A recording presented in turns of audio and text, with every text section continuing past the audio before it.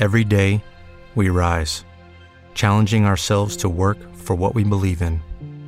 At U.S. Border Patrol, protecting our borders is more than a job. It's a calling.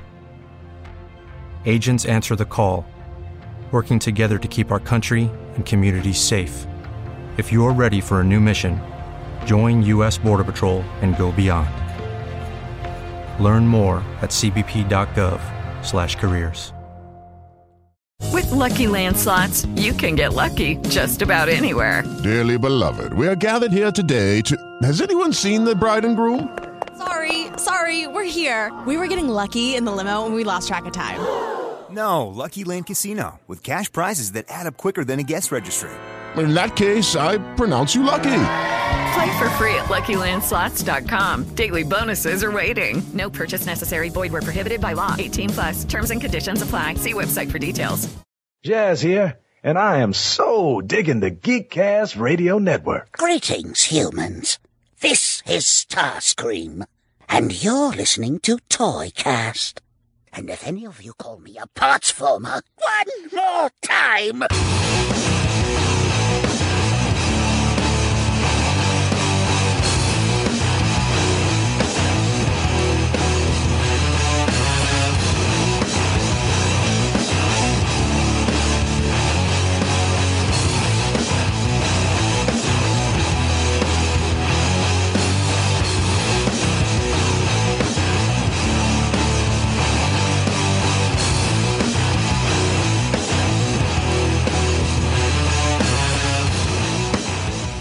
Now, Toycast. Oh, yes. Listen in to the only toy podcast you will ever need. Hello and welcome to Toycast. This is episode 170, and we are officially on the road to 200 episodes, folks. We got 30 to go. I'm sure we can make it because I already have episode 171 and 172 planned, so there's that. We just came off of episode 169 where I kind of talked a little bit about some inappropriate Transformers, and my buddy Steve Megatron and I talked about the Hasbro fan stream for Transformers that was on their Hasbro Pulse YouTube channel January 31st, 2023. Hey, look at that, folks. I didn't screw the year up. I am, of course, TFU and Mike. Joining me, kinda, sorta, almost, as always, is Josh the Floorburger. Greetings, and I'm hoping my attendance becomes more regular and frequent, so people learn who I am. People know who you are. It's just that half the time I'm doing Origins, and I prefer those be one-on-one than some other form of math that I don't want to get into right now. We are here because you have a top 20 Toy Talk topics for the last 20 years of your collecting life. I don't think I'm going to nail that level of alliteration that you just did there. So I'm surprised I nailed that level of alliteration that I just said right there. Yeah, I don't see me being able to even attempt that. But what I'm going to do is explain what I wanted to talk about tonight. Ow! Ooh. Technical difficulties. Let's move on, shall we? All right, we are back from the impromptu break here on Toycast. Josh, top 20 toys of the last 20 years. What's your idea? Explain it to everybody, and then we'll go through it. What's the genesis of you wanting to do this in episode 170 of Toycast here on the Geekcast Radio Network? So obviously every year is the anniversary of a year. Mm-hmm. And so I started thinking about it, as we've kind of discussed in other episodes. After my ma had passed this past early winter, late fall, whatever you want to talk about it, the notion of time hit me pretty hard. And I was thinking about, all right, how much time has passed since various things? And it occurred to me that I don't know what defines when you become a collector. I don't know if that's, are you seeking out a number of items and displaying them, or I don't know when you cross that line from just buying a couple things that you think are cool to you are now a collector. I don't know. I think it's when you have more boxes of your collection than you do your other personal items. So what I will say to kind of pivot off of that is, as a kid in the 80s, I'm slightly older than you, this is why I say I always had the luxuriousness of being born in the year 1980, because I got to go through 1-year-old, 2-year-old, 3-year-old as the years progressed. And as a kid, it was all about playing with the toys. It was all about having fun. It was all about this. It was all about that. And then, you go through your teenage years, your high school years, toys kind of disappear. The cartoons maybe still there, whatever kind of thing. And then in my personal, timeline of things, it's like, 2005, 2006, I was in a job where I was making a lot of money at the time, and I found eBay. And then you no longer had money. Well, I still paid my bills and all. I did all the responsible stuff first. But, I was spending, I can tell you right now, Generation 1, 1984 Optimus Prime, 1985 Blaster, and 1985 Soundwave. The three of those figures cost me about $600. 120, 150, and 150. So basically $620 at the time off of eBay. So it was more of a thing of, I remember this, or, I'm in this community, or, I'm in that community. We talked about, and we'll talk about it here, because, ladies and gentlemen, we've kind of time traveled in this episode, and there's a whole other universe where this episode exists, and we've kind of already talked about this. But at that time, in 2005, 2006, I was just starting to get to online communities and things like that, and forums and whatever else. And I think for me, the definition of when you become a toy collector is when you rediscover the toys that you grew up with. When you go onto eBay and say, hey, I really wish I had my old 1984 Optimus Prime from Transformers Generation 1. Or I wish I had the, alligator. Oh, Steve Megatron's going to kill me. No. Was it the alligator Megatron and the Bat Optimus Prime? Whatever it is. Like that's back when it was still supposed to be the original. Yeah. So, characters. But again, same thing with Masters Classics. I had that in 2011, 2012, when I started getting Masters Classics, it was because for 30 years at that point, because my mom mom passed in 2015. Yeah, no, so mom, okay. So I'm trying to make sure I keep my own timeline straight here. 2012 was the 30th anniversary of Masters of the Universe, or at least of the cartoon anyway, because I know the toys kind of started in 1982, but the cartoon started in 83 or whatever. You know what I mean? Yeah. So in 2012, my mom was like, here, please take this castle. I've been dragging it around to every place I've lived for you for the last 30 years. Okay. And my Castle Grayskull, it was the original Castle Grayskull, but I didn't have it was just the hollowed out thing that you could open up. Shell. Yeah, it was just the shell of it. But I loved the shell of it because the one thing I did have was I made sure I had that, as you're looking at the castle, the tallest right-hand turret. So the toys could, whoever, like Prince Adam or Adora or He-Man or whatever, or Skeletor, Sorceress, I could at least have one figure standing up there, and then the rest of them I could just kind of post. So for me, it was rediscovering toys. It was rediscovering childhood. That's how I define going from being a kid and playing with toys to becoming a collector. Does that make any sense? Yeah, I think, like I said, even though I made the joke that when you have more boxes of your collection than you do your personal stuff was kind of the line for me, I still have a memory of, I don't remember what year it is. I roughly could guess when it was, but I had a 2-door 1990 Cavalier that I drove when I was in college. So it was about 12 years old, a tiny little car. You couldn't really fit much in it. And I remember I couldn't close my trunk when I was moving out of my dorms. Because it was so full of some of the boxes of stuff I had been collecting in my dorm.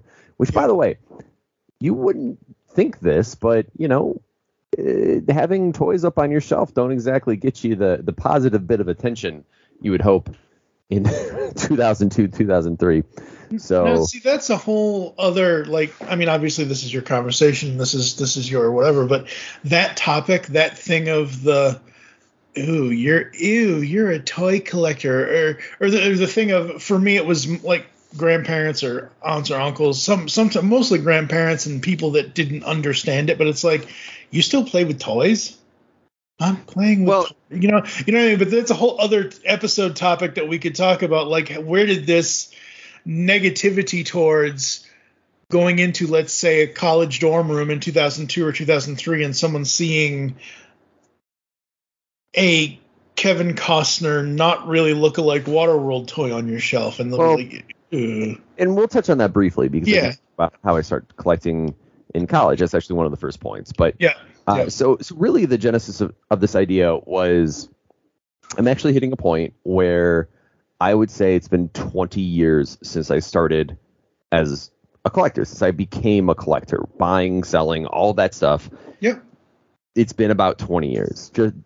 And my freshman year of college started, and I was in this crossroads that some people hit when they turn 17, 18, they go off to college, and it's a new world. You're out of your familiar place. You're basically camping for 8 months out of the year, Right.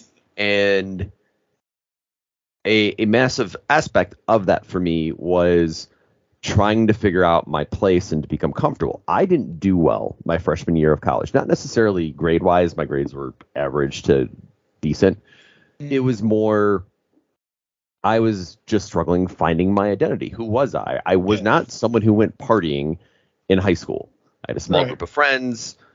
I generally preferred playing Nintendo all night versus going out partying. But a lot of the people that were in my social circle were people who went out partying, who hung out, who did all sorts of things that my sort of social anxiety-driven sense of the world was not having. And so I struggled my first semester of my freshman year. And I went through my first semester almost considering dropping out at one point, but luckily a lot of the right people in my life really pushed me not to. And not dropping out, just not returning for my spring semester, not dropping out. There's a difference. Yeah, you're not, you've completed like your first half of, let's say, freshman year, that fall semester, first semester. You've completed it, you've gotten grades for it, you've gotten the credits for it. Yeah. But something has changed and you're not going to go back to that second semester at that particular school. You're going to do something else. Yeah. Yeah. And I made a couple of really bad choices just in terms of where my focus was supposed to be then. And they say you should never live with regrets, but okay, so I don't live with regrets, but I just live with the knowledge of some really bad choices I've made. And nothing harmful, nothing bad, just instead of taking on a great opportunity, I chose the easy and the safe. Right. And when you do that, there's not a lot of growth, and that's just the reality of things. But regardless, when I got back, things were kind of blah. I was still struggling, still trying to figure out who I wanted to be. And I took a walk one day to go get a haircut, and right next to the place where I got my haircut was a comic shop, and I go in the comic shop, and it was, the only way I could describe it, was called Acme Comics. It was a guy who was a hipster before being a hipster was being a hipster. Okay? Mm-hmm. Yeah. That's the only way I can describe it. Yeah. He was an OG townie. He bought the shop. He made the shop his own. I remember talking to him one time, and he's like, everything in the shop is mine. I just choose to sell it. Right. Instead of it being like shop stock. And that was my first exposure to, a smaller independent comic and toy shop that just people would bring in kitschy, weird stuff. And I loved it. It was totally my environment. It was totally my flavor of I'd walk in there, he'd be showing Lord of the Rings or Star Wars or whatever would be on the TVs in there. And he didn't care if I just stood there and watched Lord of the Rings for 2 hours. It was just that inviting and comfortable of a place. But it's also where I started buying figures. So I started buying everything from Kenner Star Wars just out of the dig bins, or I started buying Marvel Legends. And I still remember my first couple Marvel Legends that I bought were from this shop in 2002, 2003. And it became my go-to when I was needing to get out of my dorm because I was a bit of a shut-in. When I needed a walk, when I needed to go somewhere, I would just walk out there in between classes, and for $10, I'd have a bag of new toys. And that's when I started putting this stuff. And I thought it was more ironically humorous when I was putting them up on our meager bookshelves. The dorms we lived in had not been upgraded or modified since maybe the late 70s or early 80s. And we're talking about 2002, 2003. Yep. So you had your side of the room. You had 3 bookshelves, a small bulletin board, and a tiny corner desk. That's what I had. It was maybe... So wait, where did the bed go? Well, the room, let's say the room was maybe, I don't know. 18 by 18 by 18? No, smaller than that, dude. It was just a little bit bigger than some jail cells. Like, at least I had a closet with a dresser, but nice. It wasn't anything spectacular. You had a tiny little bit amount of space. Mm-hmm. So this comic shop, though, was sort of what made me into a collector. I got to learn a lot from the owner because he knew a lot about buying and selling toys. He knew a lot about a lot of toy lines that were out there. He was very knowledgeable about comics, and he was one of those guys who you would have thought went to business school, but his business school was just his experience working at these places and learning on his own, which a lot of the best comic shops are owned by guys who are like that. Yeah. I've never really gone to a comic shop that was ever owned by someone who knew a ton about business and, ran their own companies or whatever and had business degrees. They just could not run something like a collectible shop. It was the guys who sort of grew up in it that managed them the best.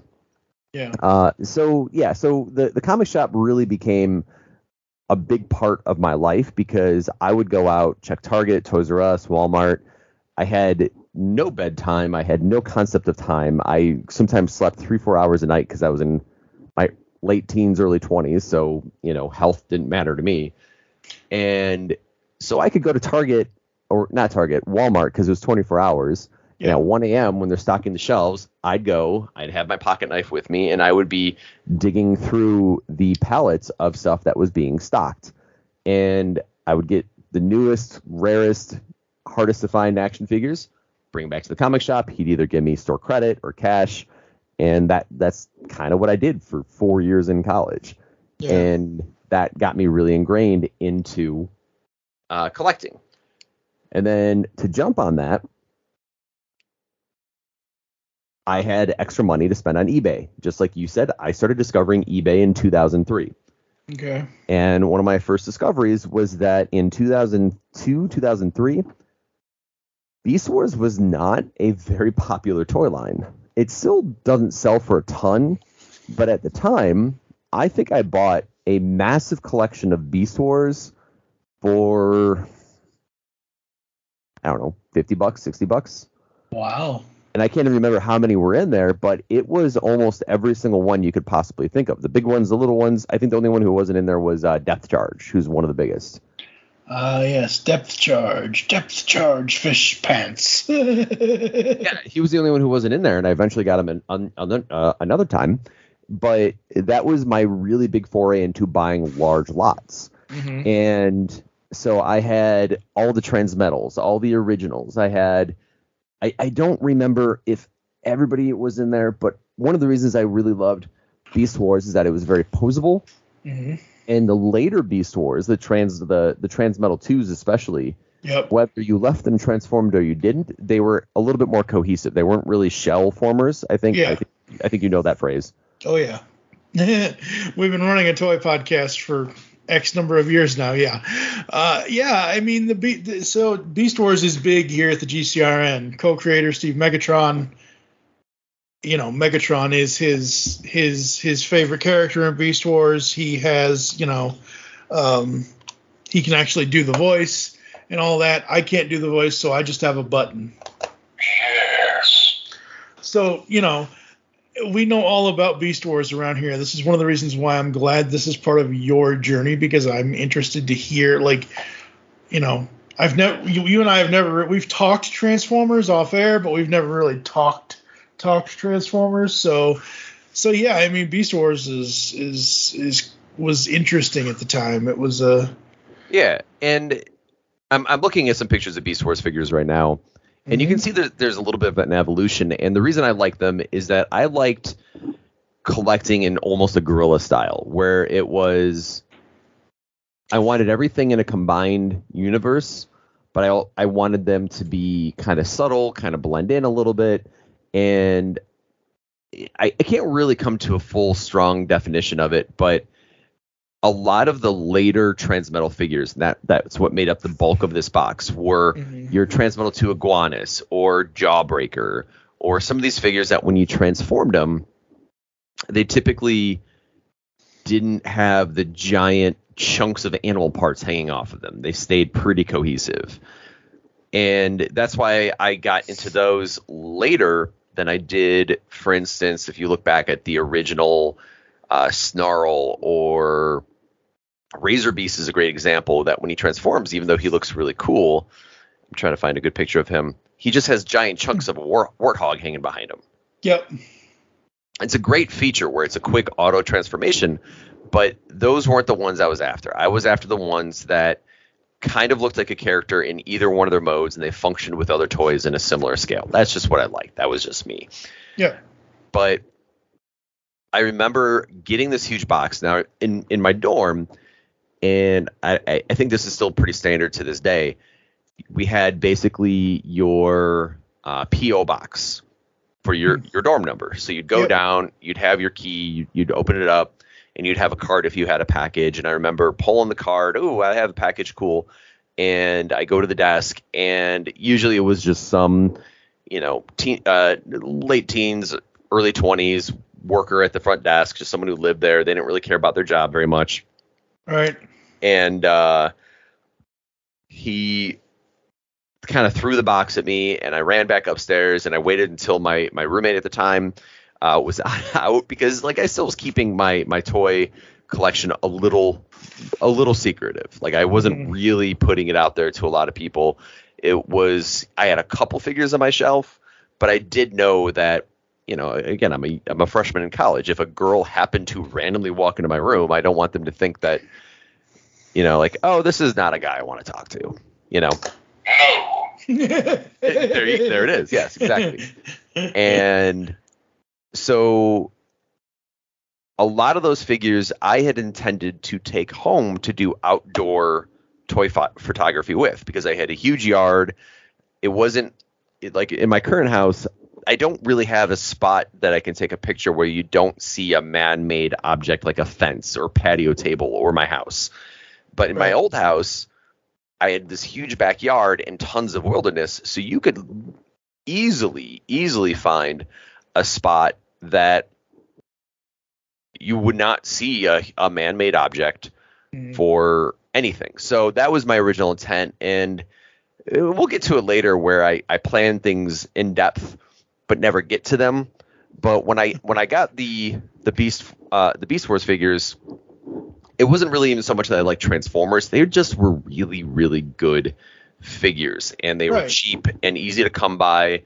And it was even before I was really going to stores at the time. I was very much still just getting little things here and there at comic shops. I wasn't going to Walmart because I was a freshman in college or sophomore in college. I didn't have easy access to go to Walmart yet. I didn't have my car down at school yet. Yeah.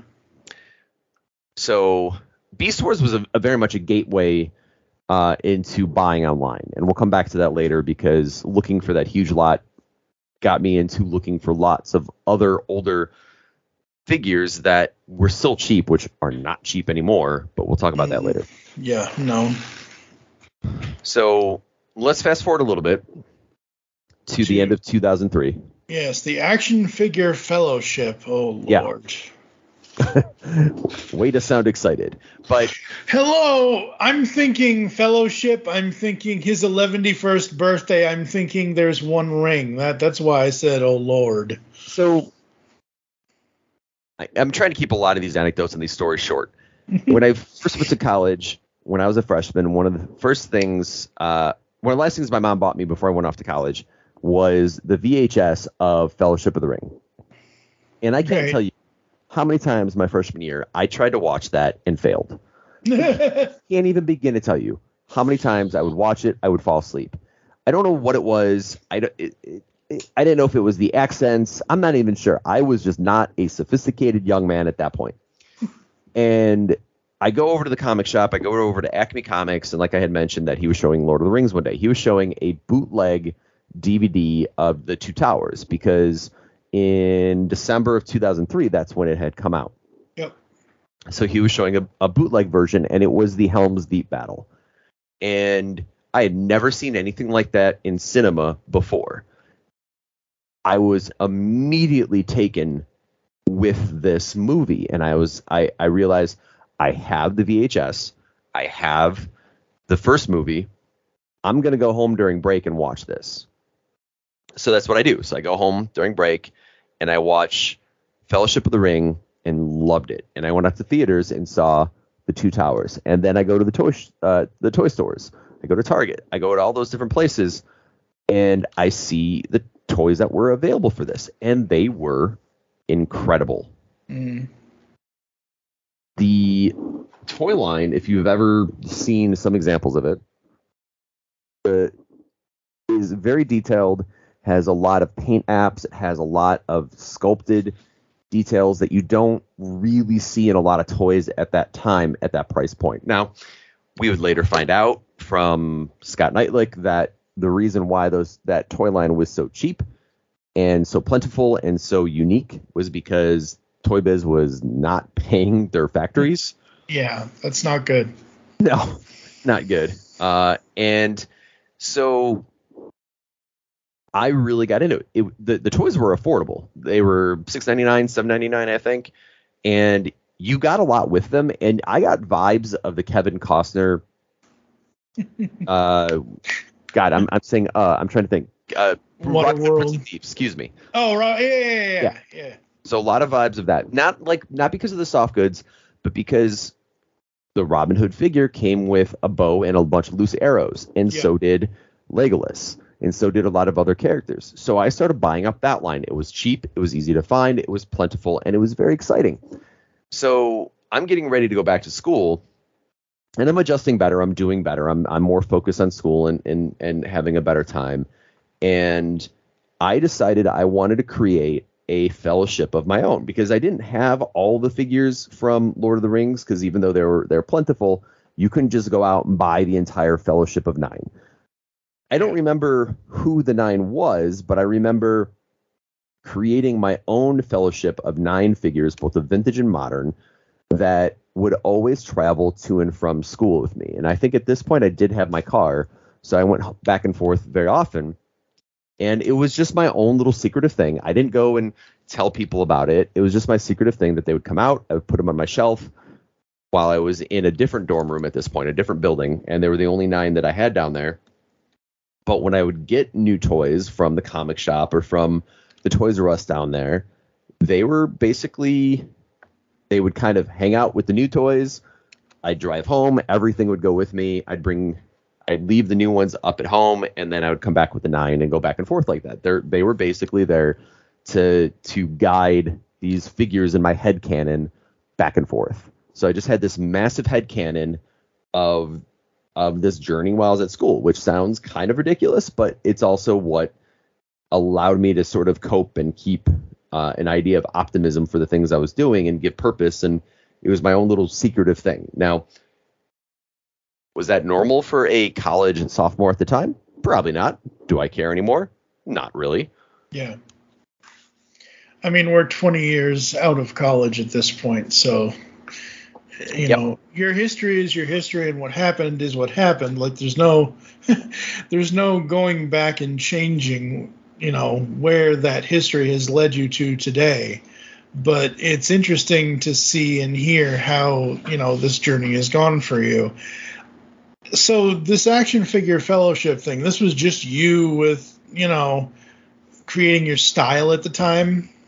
Yeah, and I think, and I know we've talked before where I've always had this sort of headcanon. I've always had this this running narrative in my brain of characters in this larger universe. And that was sort of the major guiding factor for me when I was doing a lot of collecting back then was I'm building this common scale universe that Beast Wars was still part of, Marvel Legends were part of, Muppets were part of. What else did I collect back then? Lord of the Rings was part of. All of those figures were all part of this common shared universe that I was, and we'll talk about this in a bit, writing a figure comic for. Yes.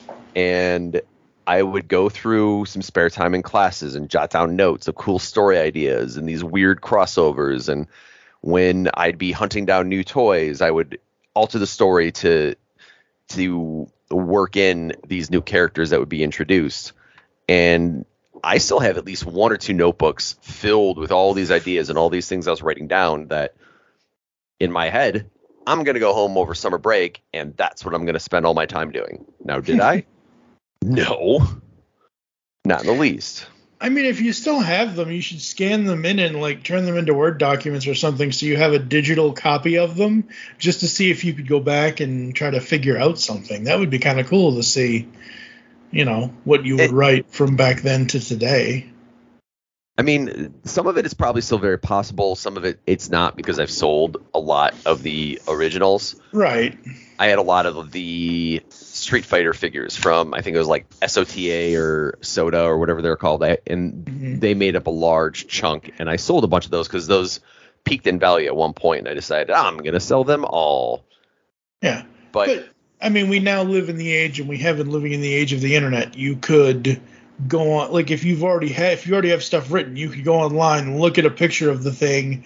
And you know what I mean? Like not necessarily updating it, but like going back to it and seeing what you can, like, I don't know, whatever, it's your stuff. So 2004, start of Build-A-Figures and 6-inch figures.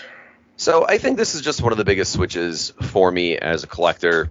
And I think for a lot of collectors in general was the introduction of the Build-A-Figure. And I still remember being excited for, I believe it was Marvel Legends Series 9 with the original Galactus. And if you look at the lineup for Marvel Legends Series 9, and this is actually when they used to number them, and they were a big deal, and it was exciting, and there wasn't as much cohesion between figures in a wave as there is now. So if you look at Marvel Legends Series 9, and I can't really find the release year. It's either 04 or 05. It's Marvel Deathlock, Bullseye, Gray Hulk or Green Hulk, depending on the variant you found. And then Bullseye, you could either get a scowling or a grinning variant. That was about all there was. You could get a really still holds up to this very day, Nightcrawler, a Doctor Strange, War Machine, and Professor X. And they each came with a piece to make Galactus. And the Bullseye figure actually would go on to become one of the more standard base bodies for a lot of later figures because it's a pretty good uniform male base body. Right. But in my headcanon, it was, why are these 7 characters, with one of them essentially being a villain, coming together to fight off this new giant being who was coming to destroy or control all of the other toys? That was the chapter that got worked in. I would tell you that if I saw those in the stores without collecting, I don't even know if I'd even consider buying any of them. They were not terribly interesting to me, but the interest came from, why are these 9 together? And they come with this giant figure, which was very uncommon at the time to get a figure that was that big and that posable. So, and I believe I had the Silver Surfer figure out, and I knew that Galactus and Silver Surfer went together. So I thought, you know what, this just makes sense. I should just get it. And I remember really saving up, having to work, and really, really being scared about buying such a large chunk of figures. I think 7 figures at the time plus shipping. Oh, wow.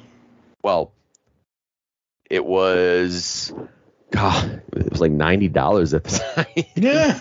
If you think about it now, I mean, with figures peaking at almost $25 a pop right now. Yeah, like, it's over 100. That was a bargain at the time. Oh, absolutely, it was a bargain. Hell yeah.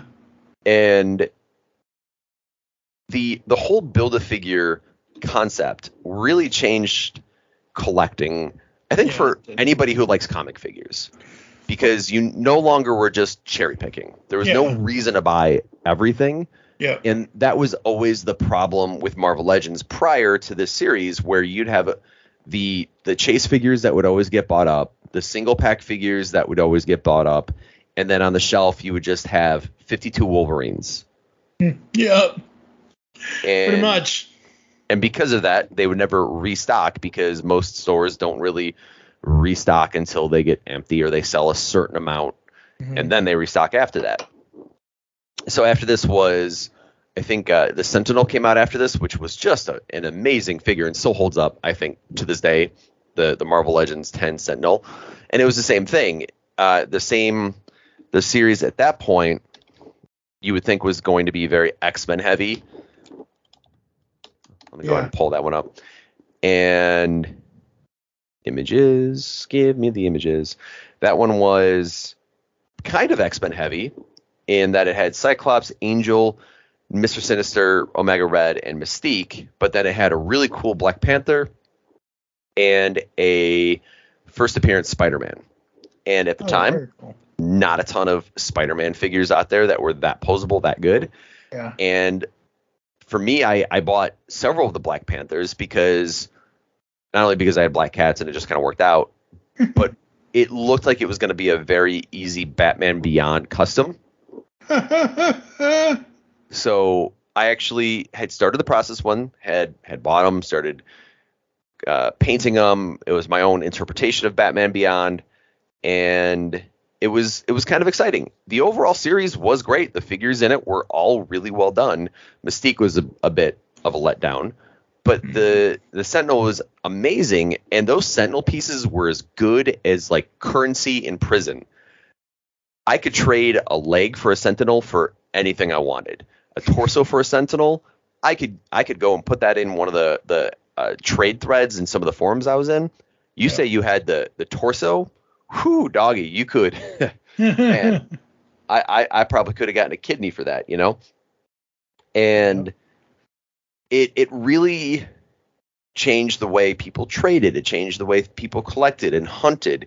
And it just ballooned for me at that point. And that Sentinel I hung on to. I sold him in maybe 2014, 2015. I hung on to him for almost 10 years. And he was still in demand 10 years later. And there's not a lot of toys that do that, if you think about it. There's not a ton of toys that 10 years later people are still saying, yeah, I'll drop $150 on that. Yeah. So they would take a break, Marvel Legends would, for Series 11, because it was the Legendary Riders. So it was another random grouping of characters, and they all had a vehicle, which I'm looking at. One is Marvel Legends Vengeance, who is a Ghost Rider villain or character, I don't know. And he comes with a full-size motorcycle, and you can still buy that for $10 at retail. Oh, wow. Now that would be considered a deluxe figure at $35, $40, $50. Oh, absolutely, yeah. There was a Wolverine in that series who came with a motorcycle. Same thing. All of these characters came with large-size vehicles for $10. It was amazing. It was absolutely amazing for the time, and still is. And then in 12... what did they go back to in 12? I think I was out of college by the time they got to 12. What did I do here? They're not even numbering it. They're not even numbering it anymore. But they would start shrinking down some of their waves. They would start shrinking down their Build-A-Figures. They couldn't do the giant Sentinel anymore. The costs were going up. I think this was getting closer to when the economy was starting to change and not work out for everybody. But regardless, that was a huge moment for me, because it was no longer, I'm just going to buy the Magneto or I'm just going to buy the one Iron Man. Now it's, oh, well, I can't just have this random body part. What am I going to do with it? I have to buy the whole series and make it and work that into what I'm doing. So that was one of those really big moments. So as I mentioned, one of the next big things was, holy cats, me writing all of these comics, these fiction stories about crossovers of evil toys that were trying to dominate the toy world and all these things, and having battles between Superman and He-Man, and I did experiment with some pictures of characters, and a lot of it was in my backyard, using that whole space. I think it actually had its genesis in, I'm using that phrase that you use, so I'm going to use it from now on now. What? Had that genesis in. Where did that's for you. No, it's fine. It's fine. So it started in me running a tournament in a toy forum of characters at that time, and just who people would think would win. So it was He-Man versus Superman, and then people are asking, oh, are we saying Superman from the comics or Superman the toy? I'm like, I don't know, dude. I'm just putting these two together because I'm going to go out and take pictures of them. I'm not sure. What do you want me to do? Yeah. And so it started with He-Man versus Superman, and then Superman versus Juggernaut, and Aragorn versus the Punisher, and Legolas versus Hawkeye. And I probably still have these pictures saved somewhere. And that would eventually develop into these massive stories. And the two guys who own the comic shops I would go to a lot, one back at school and one back up here, the guy who runs the one up here he still owns it now to this very day. So 20 years later, he still owns the same place. Cool. But he knew my buying habits were based on wanting to write these stories and what I was trying to figure out. And you kind of always make fun of it because he's like, hey, when you get it done, if you get something published, let me know, and maybe I'll put it up here at the shop for people to check out. And I was like, okay, cool, but never happened. Mm-hmm. And then I would do wrestling figure federations, which is not uncommon with people who collect wrestling figures, where you create your own little wrestling company. And I would write weekly matches and stories. And I had pages full of just, if I had my own weekly wrestling show, I would have had it booked in solid for a year with matches that I was going to take pictures of and post and do all the fun things with. Right. And for some reason, I could write these out for days, and I had so much fun doing it. But if you ever try to say, hey, Josh, why don't you sit down and take some of the pictures? Nope. I couldn't do it. I don't know what it was. I couldn't sit down and focus long enough beyond like one match or two. And so I never really found a method that worked for me to take the pictures, to post them somewhere, to edit them, to do all those things. I never really found that process that worked, which you probably have a process for editing shows and getting stuff written and processed in an orderly fashion. I never found that. So it took. I'm going to interrupt you here because you're talking about me, and it's been a while since people have talked about me. So for me, it's taken. Well, we don't have to if you don't want to. Funny. I'm kidding. I know. So for me, like with podcasting, it's. December 12th was my 14th anniversary of doing a podcast. June 1st of this year will be 50. Yeah, because I'm now in year 15 the network. Yeah. So this year on June 1st, the Geekcast Radio Network will be 14 years online. And then later in December of this year, I'll celebrate 15 years. And in all that time, it's taken me like how to figure out what to do. Like for me, it's all about the opening and the closing of the show. Yes, it's also about the content. So, if I were to post this script that we have here for this episode of Toycast that we're doing, people would see the intro, they would see the breakdown of years of your stuff, and then they would see the outro. For me, it's all about the opening and closing of the show. So people heard in the beginning of the show me saying where, like before we hit, like when we hit record, and I know this is going way off topic, but whatever, but it's one of those things where there ends up tangents on podcasts are rife with tangents. So this is a tangent. So at the beginning of this episode, people would have heard me do the intro. Normally, when I say, okay, Josh, or okay, this person, or okay, that person, are you ready? I will hit record. I will give myself 10 seconds, 20 seconds, whatever. I may, wake up. I may slap myself. I may take a drink. I may do something. And then I will go into, hello and welcome to an all-new generation of Toycast as we get the origins. You know what I mean? You just scared me a little bit there. Sorry. Well, that's again, the point is to bring the audience in, and it's taken me 14 to 15 years to learn that. And at the end of the show, which people will hear later, but I'll do it just really quickly now, where it's like, okay, Josh, that's your history, and we're going to go to a quick ad break. We're going to come back to close the show. And then I'll go into, thank you for joining us here on the Geekcast, Radio or Toycast, or whatever the hell it is. So for me, that learning process, like you're saying, you've never had, it's taken me 15 years to perfect my quote unquote showmanship or personality on a podcast. You know what I mean?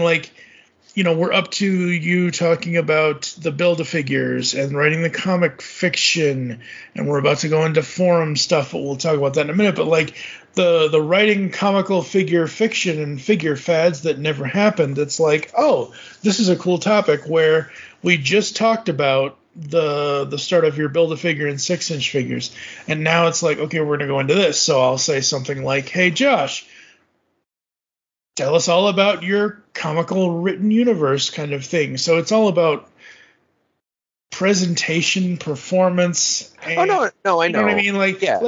And you said that you just it seems like you don't have that kind of concentration, but you excel in other areas. You'll bring me this idea specifically. You were like, hey, I want to do this. And I'm like, okay, give me a timeline and topics you want to talk about. I will put it in order, and I will do whatever it has to be done to make sure it sounds, the way it's supposed to sound. Kind of thing. So, and I guess for me, it just was maybe because I was younger, maybe because I was a scattered brain and still am, but just now I understand the benefit of having a predictable routine. This is how you do things. This is the structure you use, and you stick to it, and it's valuable. I just didn't have that discipline at the time, and so I would always have these grand ideas, these big stories, and I'd be buying up figures to do X, Y, and Z. I don't really do that anymore. I mean, I still have fun with it every so often in my head, but now if I'm collecting, it's not necessarily about I'm creating this vast world. I think it's more of just I'm collecting as an expression of some theme I'm going for. But we're going to move on, and we're going to keep some of these a little bit brief as much as we can. So the next one is me discovering online forums and communities therein. And there was a small forum or small community in the superherohype.com. I think it was at one point Spider-Man Hype or something like that. Jumping into this forum and seeing other people, like-minded people, talking about the same thing as me. And it was my first foray into message boards like that and becoming active. And there were maybe 10 or 15 of us who were actually very active. And I won't ever forget just the experience I had getting to know some of these people, hearing their stories. This was basically social media before Facebook and everything took off. Yeah, absolutely. Forums are, people will always say, oh, forums, they're rife with idiots. And they are. Sometimes they are. But forums were social media back then. It was all about getting on your computer and logging in and checking. If you left a thread or a comment or a post the night before, getting up in the morning and checking it first thing to see if anyone replied. It's all about the conversation you're having with people online. Yeah. And people were active enough that it wasn't necessarily, oh, you had to wait a couple hours. There were some people who sat there and treated it a bit like a chat, which was pretty cool. And I got to really know some people who I still talk to one person very regularly from those days. So it's been almost 20 years. Mm-hmm. And I remember when I first started talking to him, he had little kids or a kid on the way, and now his kids are off to college and stuff. Mm-hmm. So it's absolutely fascinating to me to know, wow, I've been in this that long, and like this guy has kids who are now the age we were almost at when we first started talking. Yeah. And so he worked a night job, and I was just a night owl. I didn't really go to bed. Yep. And so he would be up, and he worked I think he worked like the front desk for a emergency room. So there'd be some nights he'd be obviously very busy, and some nights it would be very slow. Right. And because he had that ability, he and I became collecting allies. And he would be able to get up. I would be able to go check stuff late at night, and he'd be able to check stuff first thing in the morning. Mm-hmm. So together, we started running these massive trades. His name is Froy, F-R-O-Y. His name is Froy, and so we started working massive trades and really getting to know each other really well, sharing ideas, writing to each other. And I think I would call him a pen pal, but we really got to know each other. We actually were talking quite a bit. I see what you're doing there in the script right now. Don't stop it. And so that forum would also then lead me to the Fwoosh and other forums, and really getting out there and learning. That's where I got to learn a lot more about the toy industry and toy collecting as a whole, of being exposed to other people who were very focused on this. And this is still when collecting was very niche. It wasn't popular. Pops weren't a thing yet. And oh no, that didn't start till much, much later. But the thing is, 2004, 2005, 2006, that was the beginning. That was the moments of us as an online community, like you said, finding like-minded people to have discussions with, to have these pen palish types things where we are, Yeah, and it's a lot different. So as kids in the 80s, we didn't have the internet. We had, the telephone, or we had letters, or we had, whatever. Or we would just, if they were close enough, we would just walk to our friends' houses, and we actually hung out with people in real life. Like, I went over to my friend's house where he wouldn't let me play with his Soundwave figure or whatever kind of thing. In 2004 and 2005, that all changed as we were, 25? Yeah, 25, 2005. Yeah, I think that's right. 25, 26, 27, 28 years old, 2005 to 2008, that was the beginning of all of us finding each other in these online communities and connecting. And like you said, like I already said, repeated once, like-minded people to discuss toys or movies or music or video games or whatever. That's when the online communities kind of started happening. Yeah, was in those years. And the nice thing is that when it came to finding figures, is that I had other people. We created a network, and I'm looking at some other Marvel Legends that were coming out at the time that were incredibly hard to find, the variants, the chases and stuff. And having these other people out there that knew that I was dependable, that I would help them out when I could, that's how I'm looking at some of the prices. If you go to Action Figure 411, they do an okay job having an average. I don't know how current the average prices are on some of these figures, but I'm looking at some of the Marvel Legends that used to shoot for $150, $200 that are now down to like $15.25. But in these forums, I also got to correspond with, he was one of the guys on Toy Biz Marvel Legends. I think he still works with Hasbro Marvel Legends. This guy he went by the name Jesse Falcon. It wasn't his actual name. It just was his stage name that he picked and used in the forums. But he gave a lot of background information about the design of toys, how they were built, and he would correspond with people if they were respectful of him. So I used to actually ask him some really good interview questions. Yep. And so I got to correspond with him quite a bit, and it really was more about the education that I got from the forums that meant more to me than some other experiences I had with collectors. So the education, but also the network I created was very valuable out of that. Absolutely. So I'm actually going to I'm going to swap the next 2 points on the script real quick. And I'm going to jump to the Epic Toy Hunt, and then I'll come back to the Toy Fair magazine. But speaking of this guy, Froy, we still have a trade that is probably 8 years in the making. He's got some stuff for me. I've got some stuff for him. We just haven't shipped it yet because he, living in Galveston, Texas, has dealt with a couple of hurricanes, and then there was like the pandemic, and then there's all these things. So it's been years. We still have stuff for each other. But in 2005, there was a summer day. I want to say it was 2005. Actually, this website might be able to tell me what year. Let's find out. If it's not 2005, I am just a hot liar. It was either 2004 or 2005. Doesn't really matter. Yeah, it doesn't matter. But he had a list of things he was looking for. I had a list of things I was looking for. And I think this is why collectors sometimes get into it. It's not always about the things. It's about the experiences, but it's also about the adventures. It's about the trip, the hunts, the thrill of the hunt. It's chasing the dragon, which that's okay. That's what it is for most people. And I'm not trying to bring this back to myself again. That's not what it is for me now. That's what I agree with you. That's what it was then. And go ahead, continue with your stories. Well, yeah. And the thing is, as far as action figure hunting goes, I actually found myself being pretty good at it. Even to this day, I'm still pretty good at it.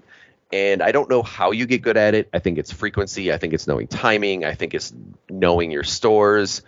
I think it's there's a couple things that go into it. But I had a list of items that we both were looking for. I know on that list was some Muppets. I think there were some Batman figures in there. There were some Marvel Legends in there. And in my area where I lived not in the most southern part of my county, but pretty close to the southern border of Lake County, which is borders with Cook County, which is the county that Chicago's in.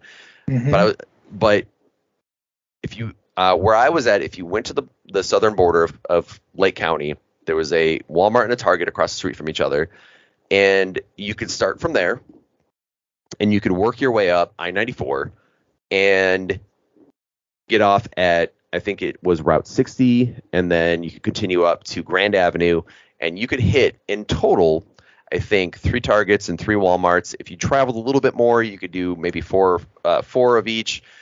At least 2 Toys R Us's, 2 KB Toys at the time. Rest in peace, KB Toys. And Toys R Us. That's not. And Toys R Us. Sure. Yeah. And a comic shop. So in one day, I just was like, hey, I have the day off. I have a little extra money. I'm going to get up. Let's go see what I can find.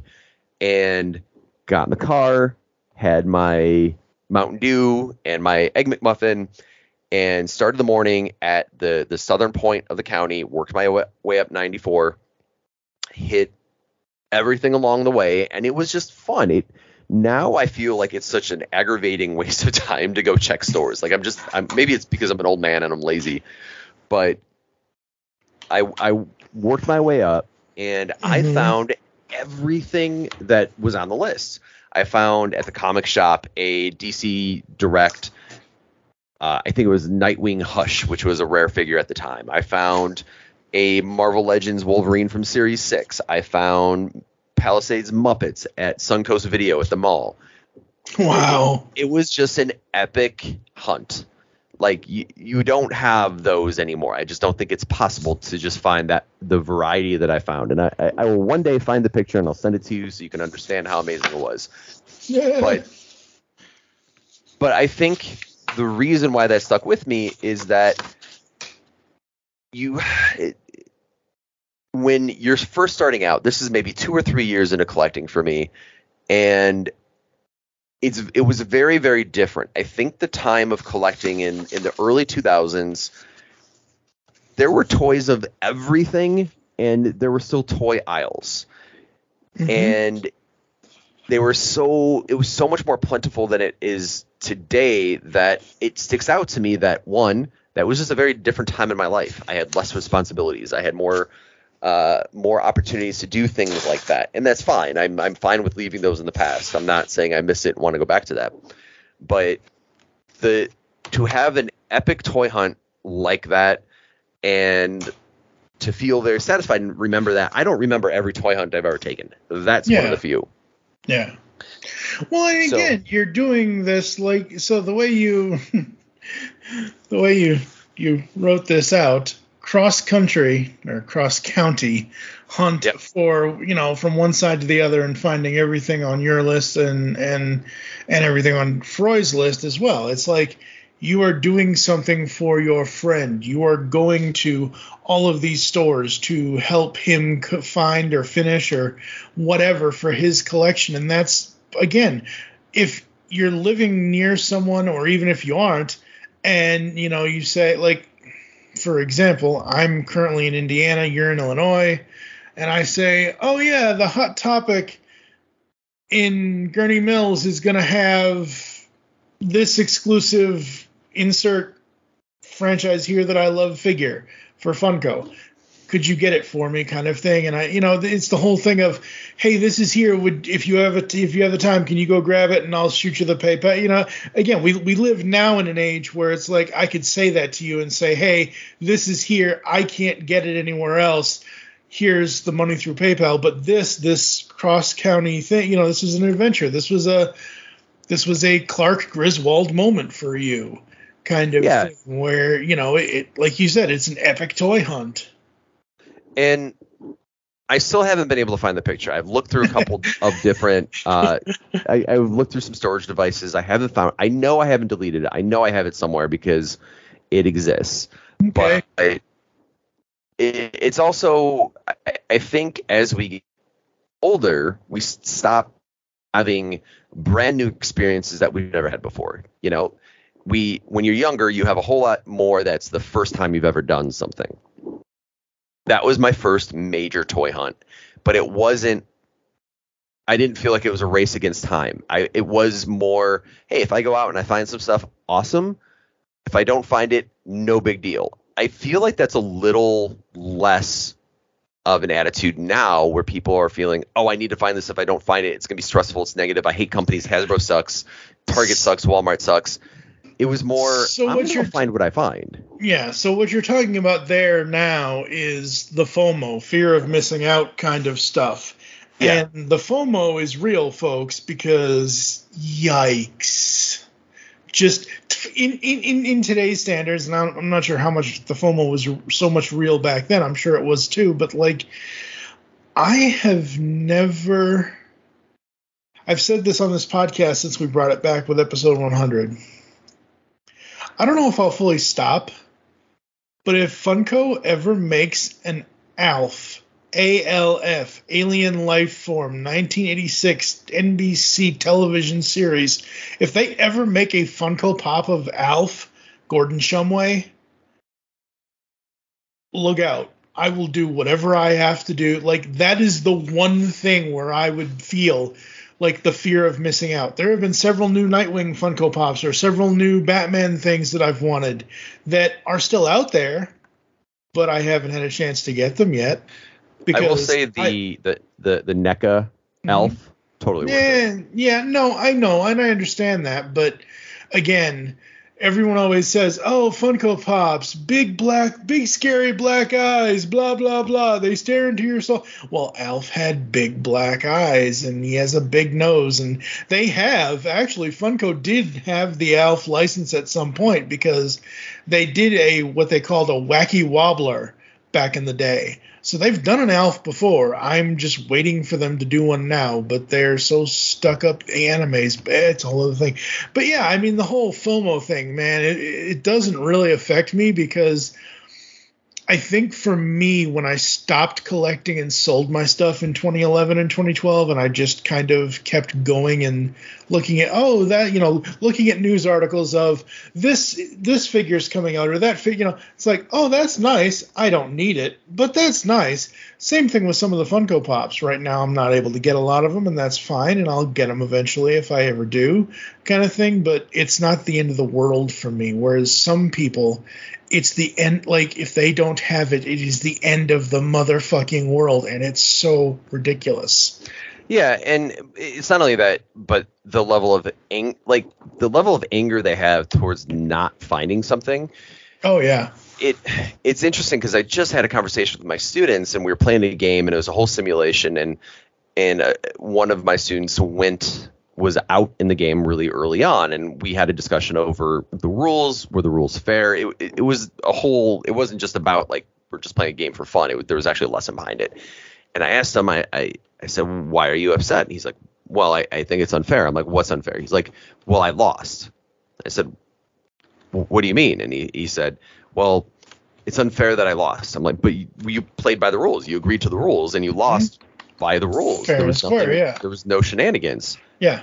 And it's just sort of this idea now of, well, there was nothing on the shelves. Why are you feeling so much anger and hatred towards something? That's just the way things work. Somebody got there before you. Yep. And maybe that's the big thesis out of that toy hunt, was that if I didn't find everything I was looking for, it's okay. But everything I found was just amazing. Yeah. So. Yeah, you were finding amazing things both for yourself and for your friend, and you were able to get everything. Like, that's the lucky thing. You go to, let me just put a list of physical stores together. Walmart, Target, GameStop, Hot Topic. What else has whatever? Now, you know what I mean? Like, all these places, or local comic shops that may have old action figures kind of thing. Again, you're going on an epic toy hunt, and you were able to, quote unquote, win and be successful in finding everything that you both wanted. And the thing is, like, in the 80s, folks, as a child, I had so many participation ribbons because those were a thing.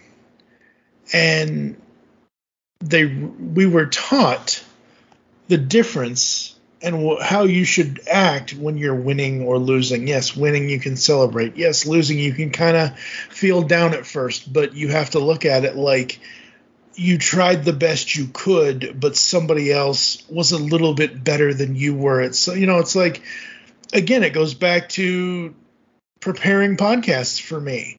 Like, if somebody tells me an idea, you or Steve Megatron or my buddy Optimus Solo or, insert person here, whomever, if you guys tell me an idea and I'm like, okay, give me about 20 minutes and I'll come back to you with something that is like, okay, this is the format. This is just like this episode here, how we have gone and done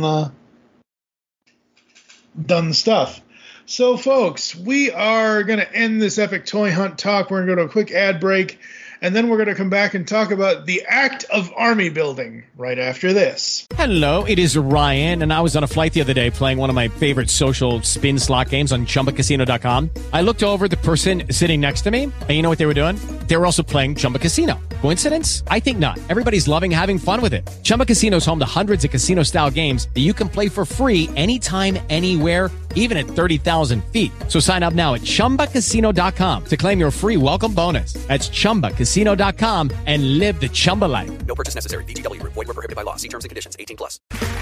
Okay, round two. Name something that's not boring. A laundry? Ooh, a book club.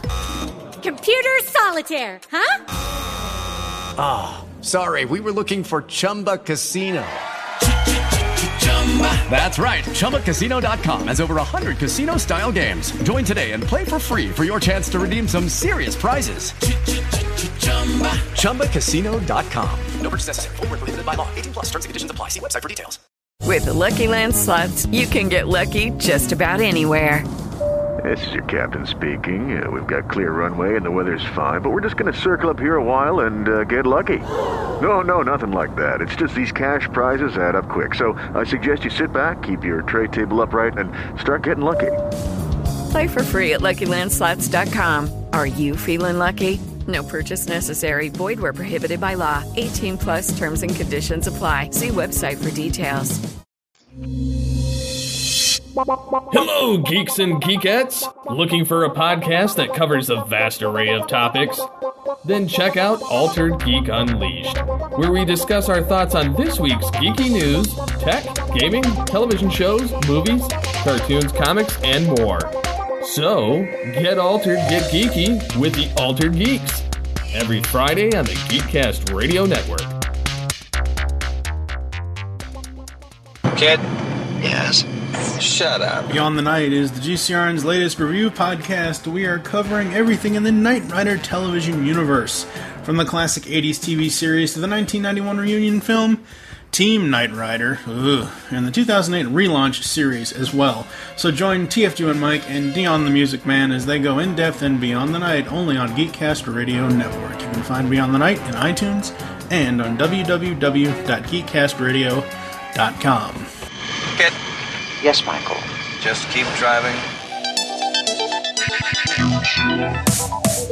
Like science fiction? Of course you do, or you wouldn't be listening to the Geekcast Radio Network. Well, the Mark Who 42's Universe podcast is an award-winning sci-fi radio show that's been around for over 10 years. We cover everything from Doctor Who to the MCU to pop culture and everything in between. A new show drops on Tuesday mornings on the GCRN website and all of the major podcast platforms. So listen to the Mark Who 42's Universe podcast from the universe and beyond. What was that universal greeting again? Never mind, I remember. Ba weep grana, weep nitty bong. Hey guys, it's Rodimus Primal, and be sure to check out my YouTube channel. Join me as I have Transformers discussions, retrospectives, toy reviews, and more.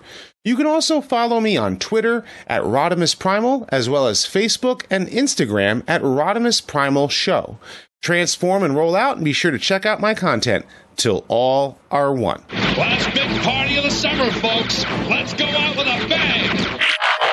On the Simplistic Reviews podcast, we talk movies. We talk TV. We talk. Hello, Julie, what the heck are you doing? Trying to make our spots sound more exciting by adding explosions. Yeah, I'm pretty sure you could have got the point across with sound effects, not the real thing. Car. Download the show on iTunes or at simplisticreviews.blogspot.com. I'm sure your insurance company will cover that. No, they won't. No, they probably won't. Lucky Land Casino, asking people, what's the weirdest place you've gotten lucky? Lucky? In line at the deli, I guess? Aha, in my dentist's office.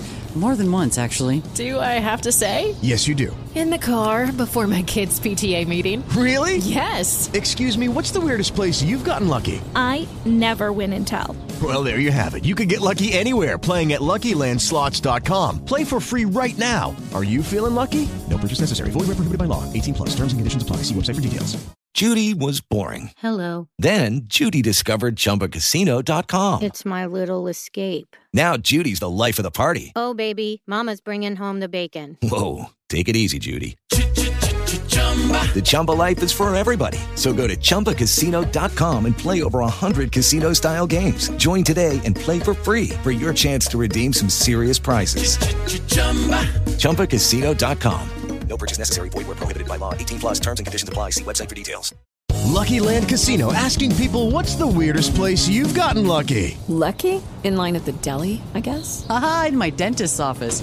More than once, actually. Do I have to say? Yes, you do. In the car before my kids' PTA meeting. Really? Yes. Excuse me, what's the weirdest place you've gotten lucky? I never win and tell. Well, there you have it. You can get lucky anywhere, playing at LuckyLandSlots.com. Play for free right now. Are you feeling lucky? No purchase necessary. Void where prohibited by law. 18 plus. Terms and conditions apply. See website for details. Oh, hey! I got something! Since 2009, we have been the premier cartoon podcast here at the Geekcast Radio Network. We are Tooncast. From taking you beyond the cartoons we grew up with to seasonal saucy toon talk, and now we get the origins of Toonsters everywhere as we ask guests 30 questions about their cartoon watching experiences, plus so much more. Tooncast is back. Join me, TFG and Mike, and the rest of the GCRN crew as we give you all the toon talk you will ever need, only on the GCRN, and wherever you consume your podcasts. We are beyond good, beyond evil, beyond your wildest imagination. We are all tunes all the time here on Tooncast. Yeah.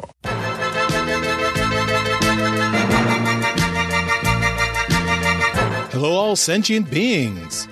Want the latest on everything going on in the Transformers multiverse? Check out the Transmissions Podcast Network. We've got weekly podcasts covering everything from Alpha Trion to Omega Supreme, from old school G1 all the way up to Cyberverse and beyond. And you don't want to miss Empire of Rust, the world's first and only Transformers live play role-playing game podcast.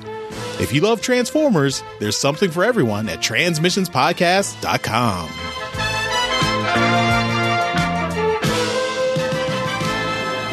Discover a world of vintage and modern toys that's more than meets the eye with the Triple Takeover Toycast. Hosted by toy writers and photographers Toybox Soapbox, 6O, and TF Square 1, this informal and chilled-out series of discussions cover everything from vintage Transformers to Mask, Diaclone, Microman, and more, be it nostalgic or current. Whether you're a seasoned collector or a casual robot enthusiast, all are welcome. Triple Takeover Toycast.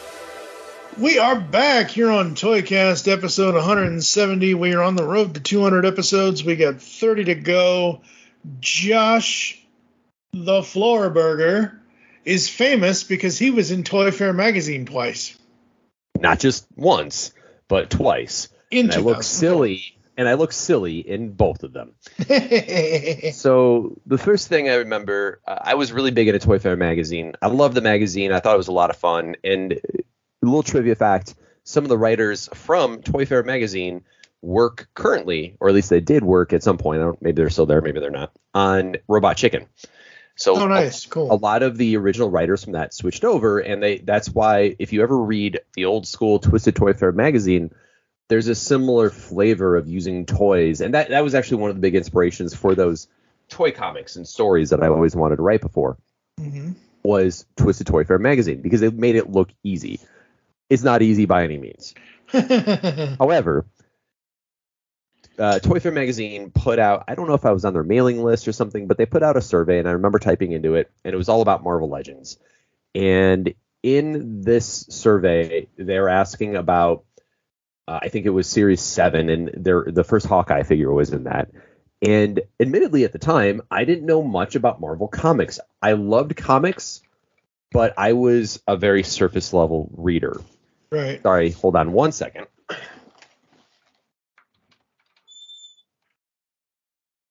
I have cats who are demanding attention. Come on now, do your thing. You might want to edit this, I don't know. Come on. There you go. All right. Everybody settle now. So, you still there? Hello? Yep. Okay, cool. So I go into the survey and I start typing, and it's about Hawkeye, and the quote was somewhere along the lines of easily the coolest character I know nothing about. He could beat up Legolas any day of the week. And they were at least kind enough in the magazine to frame it like, oh, he's a convert, because I think there was a growing appreciation of nerd culture at the time. It just wasn't there yet. It was still blossoming. Right, yeah. And I learned to really like Hawkeye, and I went and did my research on Hawkeye after I got the figure and really appreciated him and thought he was really, really cool. And he's actually one of my favorite cinematic universe characters that I have right now. Mm-hmm. But at the time, I came off sounding like a massive noob. Yeah. So I was quoted in the magazine as saying that. And it was really cool because they responded to me and said, hey, we're using your line, just so you know, blah, blah, blah. I'm like, okay, cool. That's awesome. So that was my first go in the magazine. Right. Then I go to, I believe it was the 2004 Wizard World convention in Chicago. And it was, I don't know if it was one of my first, but it was, I definitely was learning about conventions at that point. And I went, and there was a super secret Toy Fair magazine signing. And it was the guys who ran Toy Fair magazine, including the editor, Zach O, who has immensely amazing mutton chops. I don't know if he's still out there. Maybe he is. I think he was working for Entertainment Earth the last time I checked. Right. One of the nicest, most creative people I've ever met in the toy industry. So just so nice. And so I met him, and he signed a couple things, and I got a picture with the Mego Spider-Man, who was well known in that magazine. And it was really, really exciting for me. And I asked him, I said, hey, you have this spotlight thing in your magazines where people take a picture holding the magazine with celebrities or something like that, and you post it. If I go get my picture with a celebrity who's signing autographs here today, would you put it in? And he's like, yeah, but it has to be Glenn Shaddix. Yeah. And I look over and I see Glenn Shaddix. And if you don't know who Glenn Shaddix is, his two most well-known roles in pop culture were he was Otho in Beetlejuice, and he was Bob in Demolition Man. I almost said Judge Dredd, but Demolition Man. Demolition Man, yeah. Almost the same exact character in both movies, but he just played this really good role in both. He was very, very talented. And I go over to him and I'm talking to him. I said, hey, love your work. Can I get a picture with you? Because the guys over at that magazine who run this convention said they'll publish me in there if I get a picture with you. Now I'm 20, 21, somewhere around there. I don't know why, but I was very looking very fresh faced. Like I had shaved that day. I had just got a really short haircut. So I look like I'm 12. And I go to take the picture of him, but I had to lean over, and it's a very, very awkward lean. Okay. Super weird body position for me. So it's not a flattering picture. And I run back and I tell Zach out, and he's like, okay, so we traded emails. And so I sent him the picture and I get published, and then we start corresponding, and he was actually really good. I started asking a lot of questions about how do you get into the magazine industry? What are things you like? And so he was very, very friendly, very communicative. That's what I wanted to say. Mm-hmm. Yep. That I really looked at how friendly it was. And unfortunately, at that point in college, it's what he was doing. Mm-hmm. I was already too far along in college, just like journalism or communications or anything like that. So that's just my one claim to fame. I was in Toy Fair magazine. That's awesome. That's very cool. Very cool. All right. The Art of Army Building in 2005. So you want to hear how much of a amateur I was at one point in collecting? Sure. So when I first got into collecting, I generally shied away from Star Wars. I wasn't too into it when I started, but I loved the Kenner toys. So I explored it, got into it. Mm-hmm. And I remember feeling that Marvel Legends were too hard to find. Wrestling figures weren't that great. And I was like, with this Revenge of the Sith movie line coming out, this should be a really easy line to collect because there's so much of it out at the time. This is back when there was a Star Wars movie, they used to put toys out. They don't do that anymore. Yeah. They do, but not to the extent that they used to. They were wall-to-wall Star Wars. Yeah. And so when I started looking around, I started realizing that clone troopers were very plentiful. Mm-hmm. And that the different color variants of clone troopers were also very plentiful. And that got I don't know if you want to call it my ADHD, my OCD, whatever, but I started army building, and it was so much fun. It was so much fun because they were cheap. You could buy a ton of them. I could buy 3 or 4 of them at a time, and it was like not even $20. It was great. And I loved the color variations. There were yellow, orange, red, blue, different paint jobs. There were exclusives I could hunt down, and they seemed to be easy to find. So in my last couple of years of college, I had installed some white Walmart shelves, just the basic rack shelves you could buy.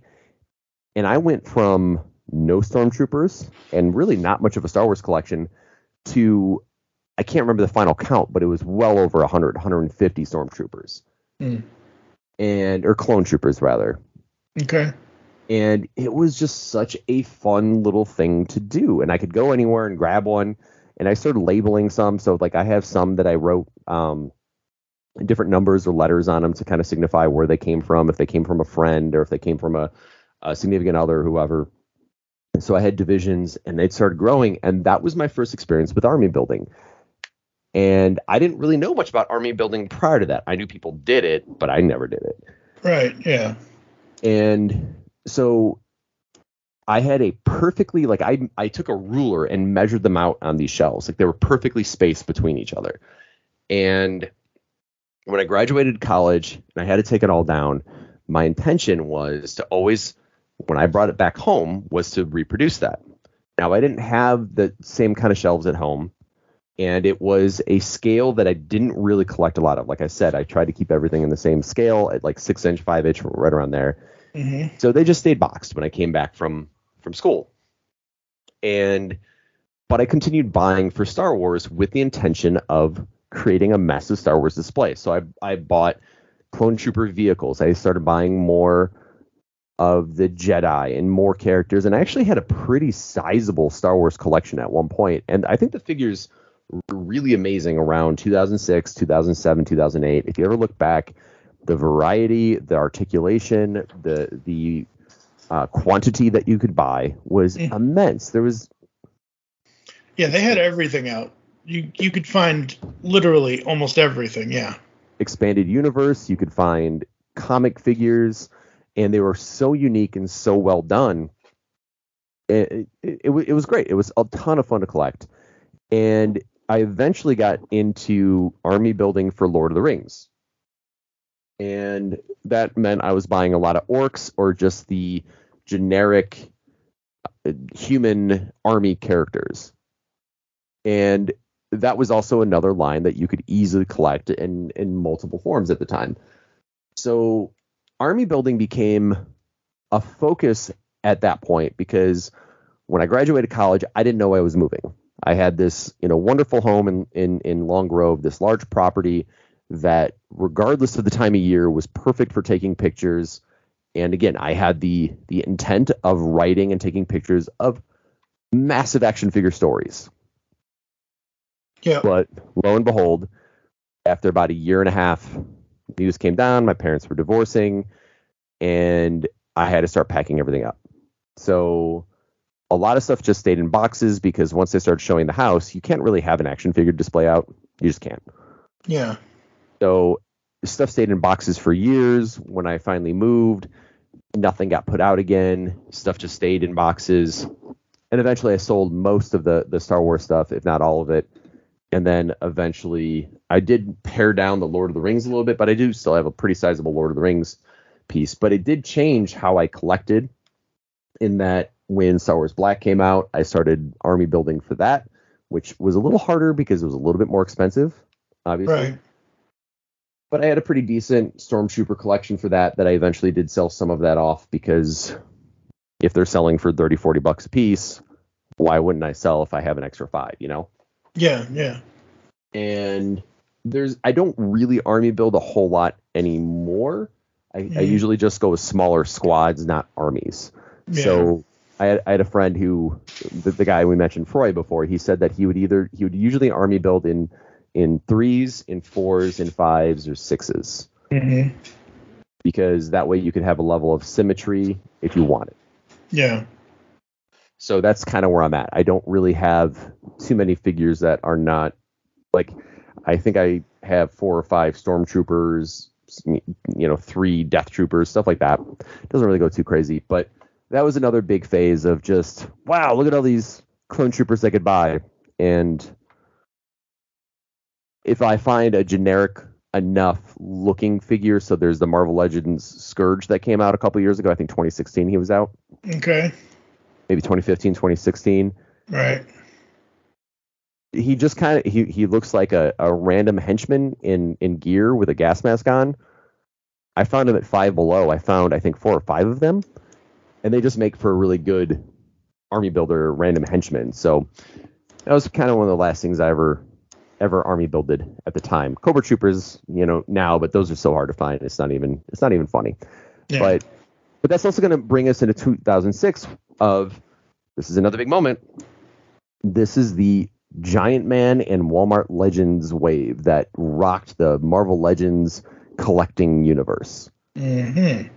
And in March of 2006, there were 2 things on my mind: graduating and Marvel Legends. And eventually, when I shattered my front tooth the morning of graduation, that was another thing on my mind. But otherwise, it was just graduating and getting out of there and figuring out what my next step was, and finding Marvel Legends before I left. Because my concern about this Walmart exclusive Giant Man wave, when I found out, was that if I didn't find it down there when I got home, my Walmart was awful, and I couldn't go there at 2 a.m. Yeah. Which first world problems, right? Yeah. So I remember it was maybe around this time, 2006, maybe February, March 2006. There was a series of pictures that were released, and this is before Twitter. Facebook wasn't really a thing for this yet. Yeah. Came out in the forums of a demonstration, like mock-up shipper display or display shipper, whatever they're called, at a Walmart in, I think, Kansas or Missouri or something like that. And it was basically just those middle of the aisle displayers of this new line of Marvel Legends that was coming out, this Giant Man wave. Right. And it was really, really exciting because the figures that were coming out, some of them have never been made before. Some of them were made before, but they're updated, which was really, really cool. And the Giant Man was just a really, really well done figure. And it just felt so exciting. But when you were looking at this mock-up, it went to this Walmart by accident. It shouldn't have gone there. It was completely by accident. Right, yeah. So those all the things sometimes happen, sadly. Yeah, and all the figures were on mock-ups of card backs and stuff like that. But they had some new guys. Like they had this Sentry. They had Captain Britain, who hadn't really been out in figure form. They had a really new, really good Thor. They had Kitty Pryde. They had some really, really cool selections. Marvel Legends Warbird. Some amazing figures with this great Giant Man Build-A-Figure. But at the same time, they had the Face-Off series. And the Face-Off series were 2-packs of some really, really unique, very cool characters that got updates. So it was a new Captain America that came with a Baron von Strucker or a Red Skull, depending which variant you got. It had a new Iron Man. It had a new Daredevil. Just so many really cool, really amazing figures that literally would upgrade all of my favorites all in one release. Like, that's basically what happened. Name any of my favorite Marvel characters, they all pretty much got an upgrade in that release. Cool. And that night, when I saw those pictures posted, I was actually in that superhero hype forum talking to guys. I'm like, guys, I'm going to Walmart. Wish me luck. So I jump in my car. I'm driving, I think it was like a 2002, 2001 Mercury Sable. And I go and I use my 6-disc CD changer that was in my trunk. I don't know if you remember when that was a thing. Oh, yes, I do. Yeah. And I knew that I had Eye of the Tiger in there, and I'm blasting that, racing down this empty college street to get to Walmart. And I get there and there's nothing there. Oh, nothing. No. Well, because I thought because there was this mock-up that it was going to be at my Walmart for some magical reason. You know, I was totally wrong. It was the dumbest thing I've ever done. And so then over the next couple weeks, I am checking Walmart every night to the point where the employees knew me, they were annoyed by me, or they liked me or whatever. Because I always try to be friendly, like. You know. Yeah, you should always be friendly. Yeah. No matter what it is. Like, whether it's like, if you as a customer are going into a store and you're looking for something, or don't just go in there, shake your fist, where's the new damn, don't do that. Go in there, ask nicely, become friends with the people, because they're just doing their job. And they don't get paid well enough for it. Hell no, they don't. Yeah.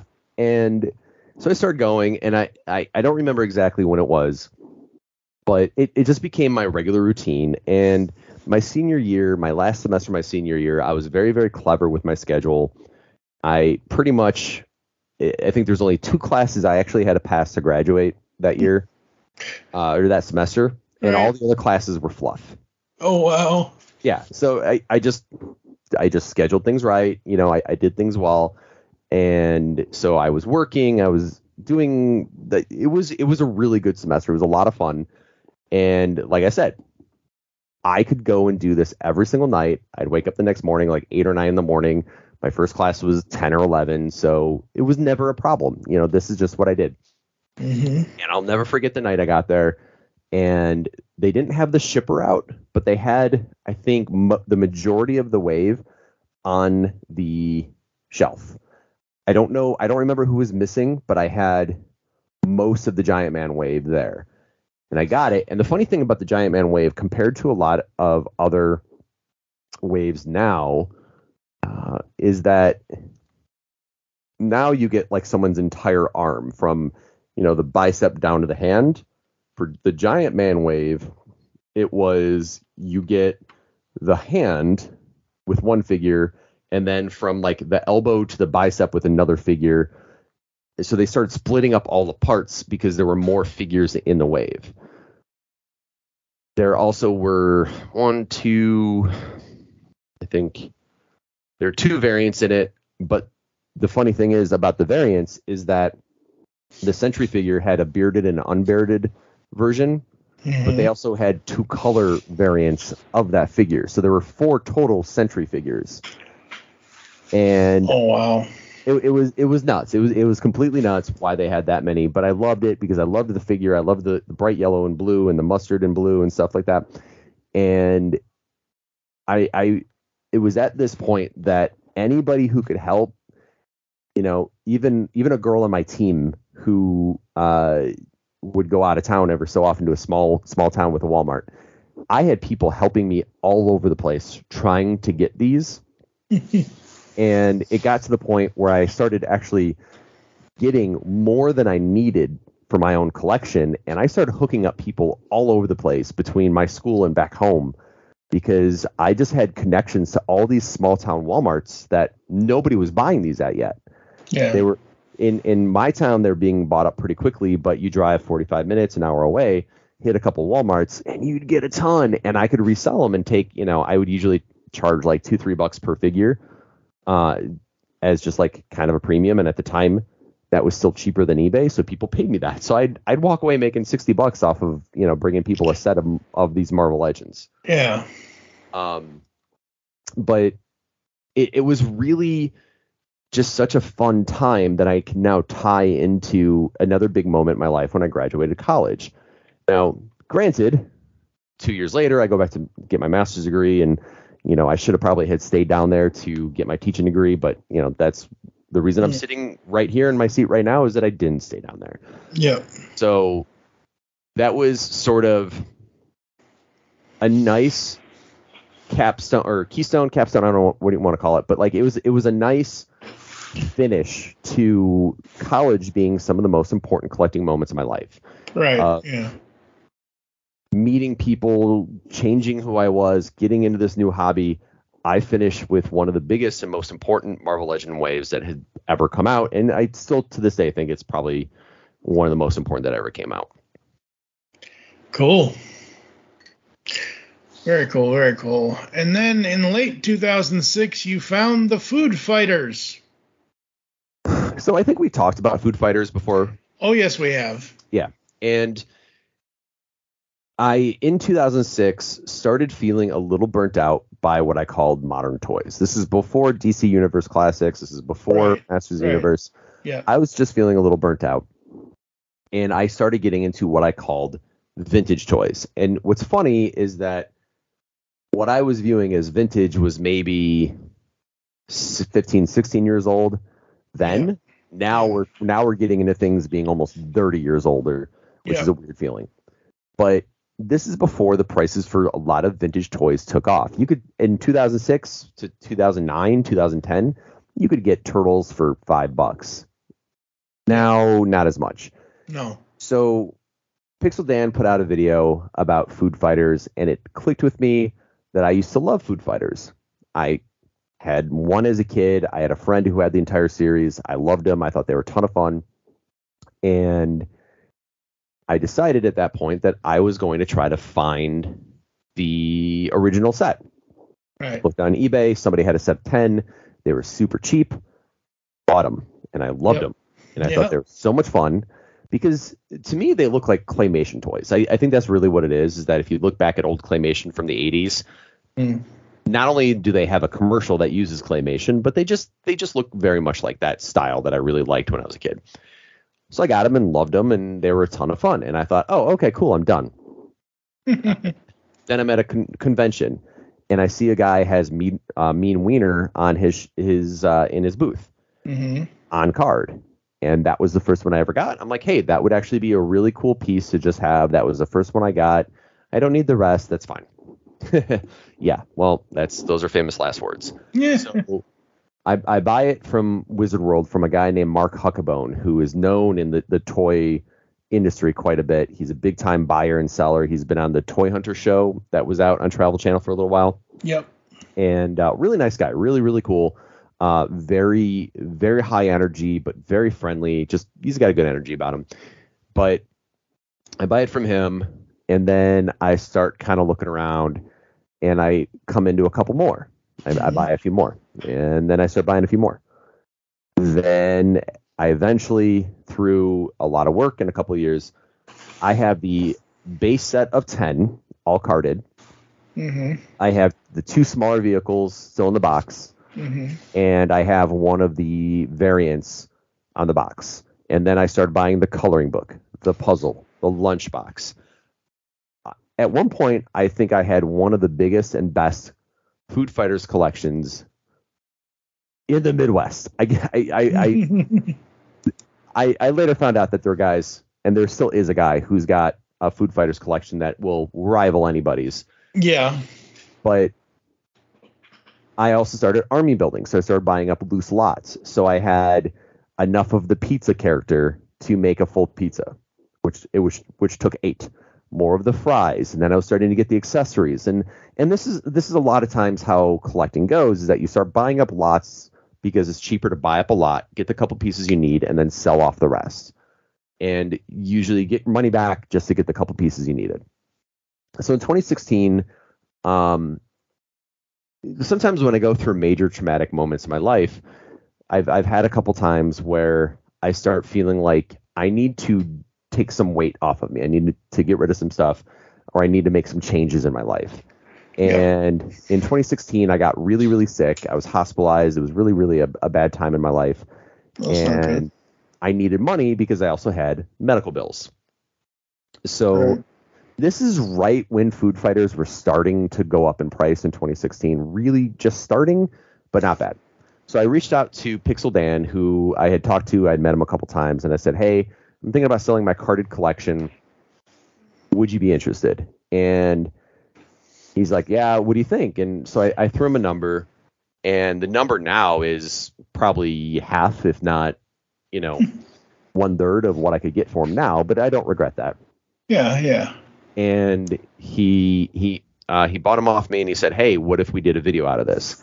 So there is a Pixel Dan video. If you look up Pixel Dan and Food Fighters, you'll see the video where he bought up my carded collection and everything that goes with it. And it was pretty awesome. And I also started selling off my extra loose figures, which, again, Pixel Dan bought more of those. And Das also bought a bunch. He almost bought, I think, almost the entire set off of me. Very cool. And I still have a full set. I have a couple extras. And like I mentioned, I have the play set.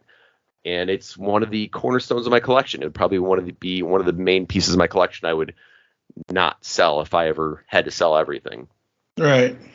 So that was a really fun little unique part of my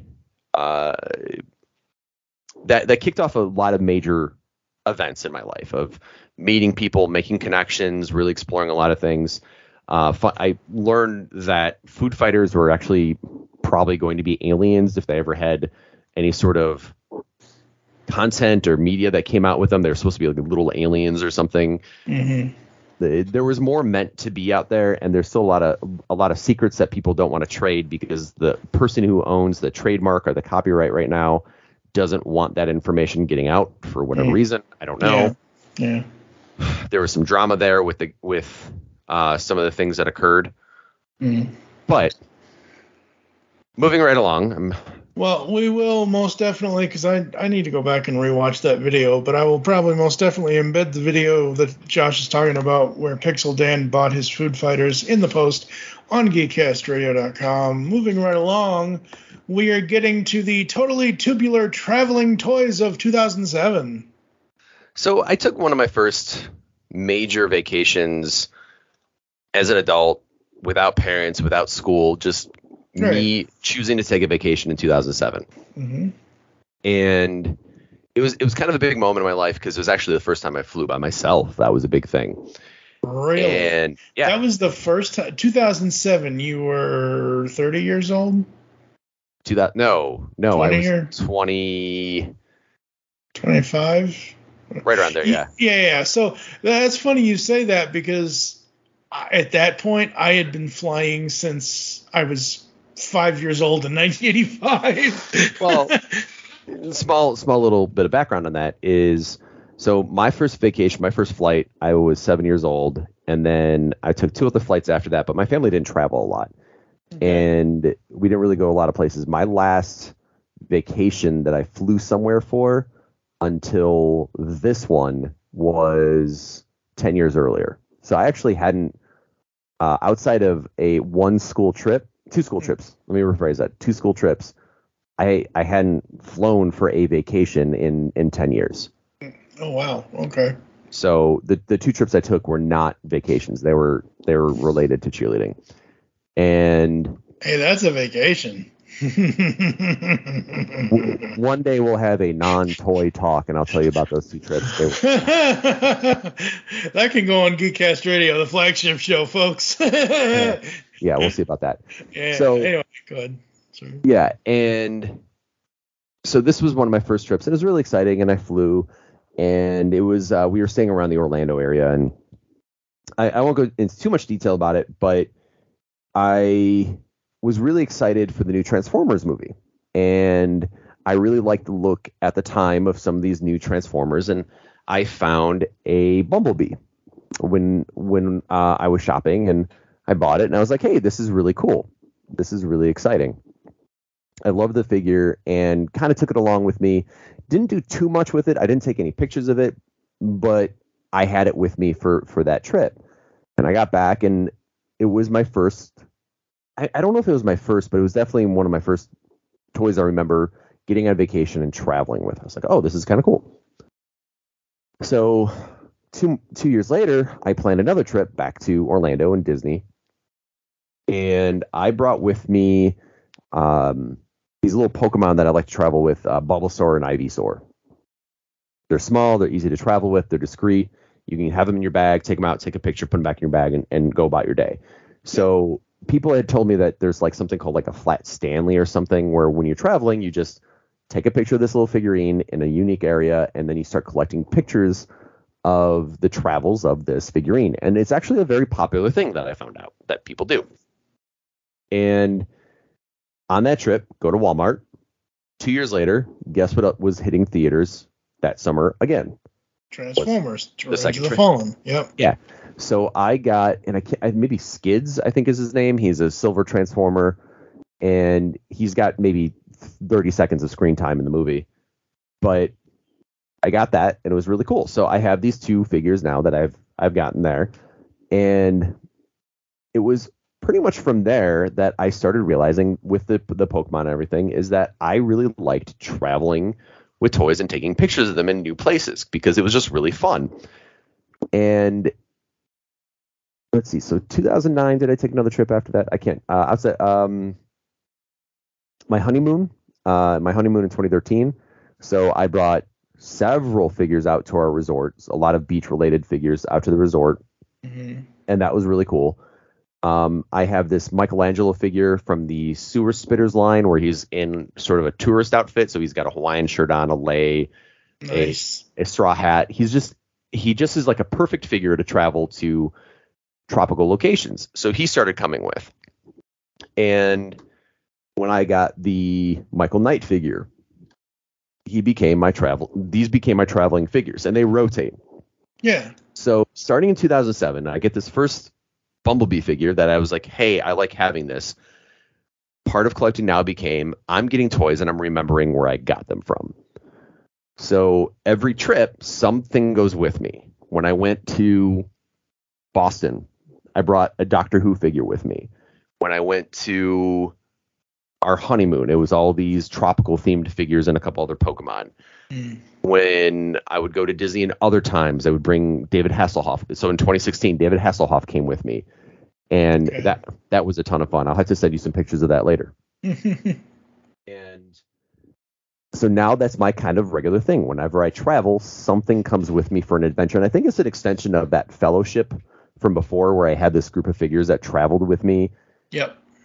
I think it's an extension of that a little bit. But yeah, pretty much, yeah. But I've had a lot of funny moments with it because I've had to go through security with them, and somebody opens up the bag and they're like, "What is this?" And I'm like, I'm a photographer. I don't know what to tell you. I don't know why I have a bunch of toys in my. Yeah, it's kind of like Jeff Dunham when he goes through airport security. They open it up and Walter's there and shut the damn door. You know. Yeah. It's the same kind of thing because airport security is always wary of because they expect nothing but clothes and other things to be in there. They don't expect toys to be in a suitcase. But yeah. And it there is a little bit of fear in there because I don't want to lose anything. And I think that's one of the reasons why I have so many David Hasselhoffs is that I remember I wish I wrote down, I have at least 4 right now of the same Kenner Michael Knight figure. And I wish I could identify one. My mom got me one. I got myself an extra. I had my first one that I got. And I liked having more because in case I ever lost them on a trip, I'd have extra. But now I'm so attached to the Michael Knight figures that I'm more nervous about even bringing the extras on the trip with me. So that's always a nerve-wracking piece of if somebody steals my bag or if I lose my bag, that they're gone. So now I'm being a little bit more particular about when I travel, what goes with me, how it goes with me. Because one time, I can't remember, I think it was on my honeymoon or it was when we went back to Punta Cana a couple years ago. I was taking pictures of figures in the sand, and sand is actually sometimes really kind of nice to take pictures of figures in because you can put their feet in the sand and they hold the pose pretty well. Mm-hmm. And wet sand works really, really well for this, except when you don't know that the waves are now getting a little bit more fierce. So there was one time I had a little group picture of all these figures set up. The waves came in, and I'm trying to take a picture. My wife's sitting there like, can we just go get a drink or go do something else? And the wave comes up and grabs them and starts dragging them back towards the ocean. I'm like, no! And I run, and I'm able to recover everything. But I will say the biggest fear of traveling figures for me is losing them. So now sometimes when I go on trips, it's not so much what I bring with me, it's what I take back. So I have a Marvel Legends Cable figure I got in Vegas because Vegas is about excess, and 90s characters like Cable were about excess, and it just kind of worked. So that all kind of started in 2007 with Disney and doing stuff there. Very cool, very cool.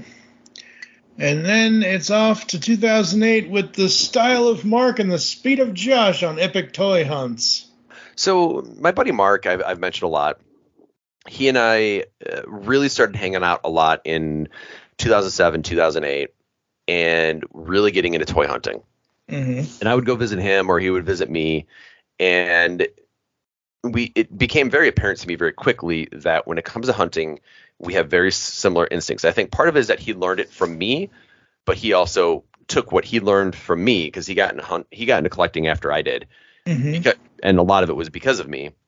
Right. And I think he learned some of that stuff from me, and then he has perfected that style on his own, and he's gotten his own style now that he could probably teach other people. He's kind of a Jedi master now.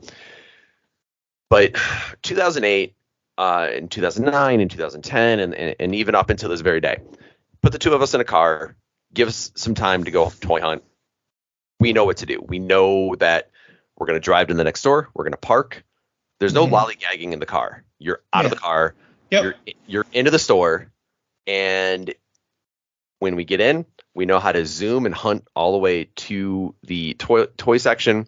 We know where we go first. We do our first loop. We always do a double back. We always check again because usually you always find something on the second go around. And we just have that very strong. We don't lollygag. Like we move very fast. Yeah. Like the whole point. Like again, so example I can give you for myself. Was it Bullseye?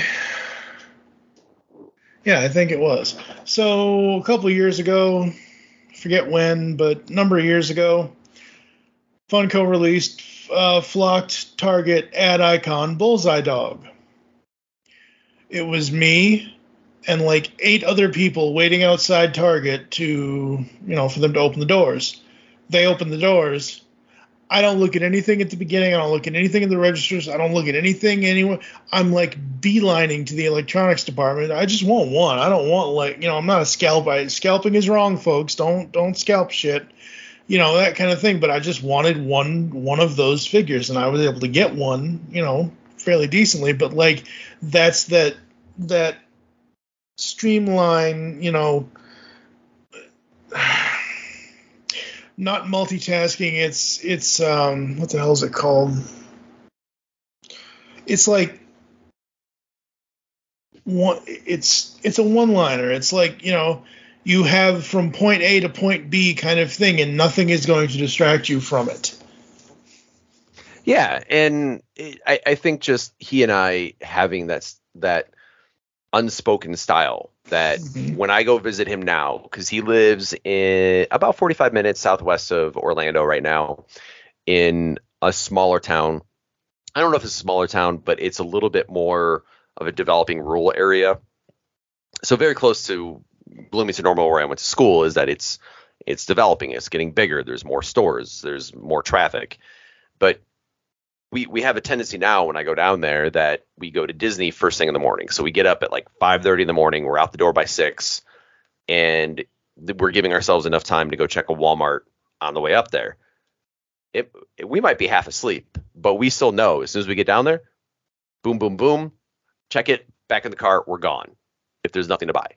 And it's one of those really fun extensions of that earlier toy hunt I was talking about, of you have these big epic moments that now are just really part of a skill and a style. So let's keep going. I'm going to keep pushing forward, pushing the accelerator down, because we're getting into the last 10 years now. So when my wife and I first moved into our first house, we bought a house a little townhouse, wonderful little place, great starter home for the both of us. And it was in Gurnee, in which I think you were living in the area, maybe 5 minutes from us at the time. Well, when did you buy that house? 2012. I was not in Gurnee until 2018, so it took me 6 years. Oh, okay. Well, we were there in 2018. Right. Yeah. But I was in 2012. Yeah. So this particular model of home in this neighborhood had a smaller, it depended on if it was remodeled or how it was designed. Some people use it as a bedroom. Some people use it as an office. Some people use it as a bonus storage room. Some people took the wall down and just widened the entire area. But it was this little bonus space that we're using for storage. But I started slowly but surely carving out what we called the man cave. What it would eventually become was simply where my computer desk was, a couch, a TV, and shelves of most of my toys. And then a lot of boxes, tons of boxes. And then later during quarantine, that became my classroom. So the room took a long time to build. I had shelves. I had bookshelves that eventually just weren't doing the job. So I sold them, and I made my own shelving from unfinished wood from Menards or something like that, unfinished shelving. And it really took a long time, and it evolved from some basic unmatching bookshelves to putting in some cheaper unfinished bookshelves and really developing it further. And it literally looked like a hoarder's nightmare most of the time. It was not a clean room. It just wasn't coming together very quickly. There wasn't a lot of space. My first 3 years living in that home, I was so busy. I was driving almost 2.5 hours a day for work. Round trip was about 2.5 hours. 2 hours on a good day, 2.5 on a bad day. Wow. And it just, I never gave myself the time or the dedication or focus to turn it into something functional and wonderful and enjoyable. And in the whole time we were there, so we moved in 2020. The whole time I was there, it took until lockdown, that in the first 2 or 3 weeks of lockdown, where I didn't know if I was going back to school, I actually didn't have to work at the time. We used emergency days, that I decided I was finally going to just make the display. I was going to make the room. I was going to put everything up. I was going to make it what I wanted it to be with the space I had. And I finally did it. And I have YouTube videos of it I can share with you, of the completed man cave at the time. And it wasn't the greatest room. It was not, again, I look at it now, I'm like, it wasn't clean. It wasn't nice. It was very cluttered. It was messy, but it was what I had. And then when we moved, we picked a house that had a spare room that we called the blue room because it's painted blue. And I was like, I'm turning this into my new collection room. This is what I wanted the man cave to always be. Now, the man cave was supposed to be when I had guys over, that's where we'd go hang out because there was a couch up there, TV, video games, all that stuff. That was supposed to be the room. The problem with it is that it was right next to our bed. We didn't have a bedroom. It was a lofted space in the townhome. And the challenge would be, hey, if Mike, you came over, we'd be hanging out, playing video games late at night. My wife would be just behind the wall trying to sleep. Yeah, that's not so. Yeah, that's kind of like how now where I'm gonna eventually have my stuff set up in my bedroom. So originally I had my bed up against the wall where it's the wall where I'm now sitting, where my computer is. I switched that to have that over by where my actual neighbor is, and on that wall that faces this one to the living room, that's where I'm going to, mount my TV, because I would rather mount it on an inside wall than a neighbor wall. And if the TV's too loud, it might affect the neighbor. So it's the same thing with your wife. If the bedroom is right there and you're, up playing Grand Theft Auto 4 and Nico is, doing whatever Nico does in Grand Theft Auto 4, that's sound. And plus, if it's two or more, guys or girls or whatever hanging out and whatever else, you're going to talk, you're going to laugh, and that other person is not going to be able to sleep. And So. And it was a very open floor plan, so there wasn't a lot of space to hide. So when we got this new place with the bar that we have down in the basement, now I can go play video games and hang out down there. The toy room is just my toy room. The blue room is that. And I went and bought nicer shelves and I started setting everything up. And the room is still in flux. We're waiting to get new floors put in. So there's a lot of stuff that I just like, there's no reason to touch this, because if we get new flooring put in, I have to take it all out. I have to take out the entire bottom shelf. Yeah. And I'm not looking forward to that. And I might even have to take more than just the bottom shelf out so they can put flooring in. Oh, geez. Yeah, it's going to be a nightmare. It's going to be a crazy piece. But when that's done, I can finally the floor becomes a display space.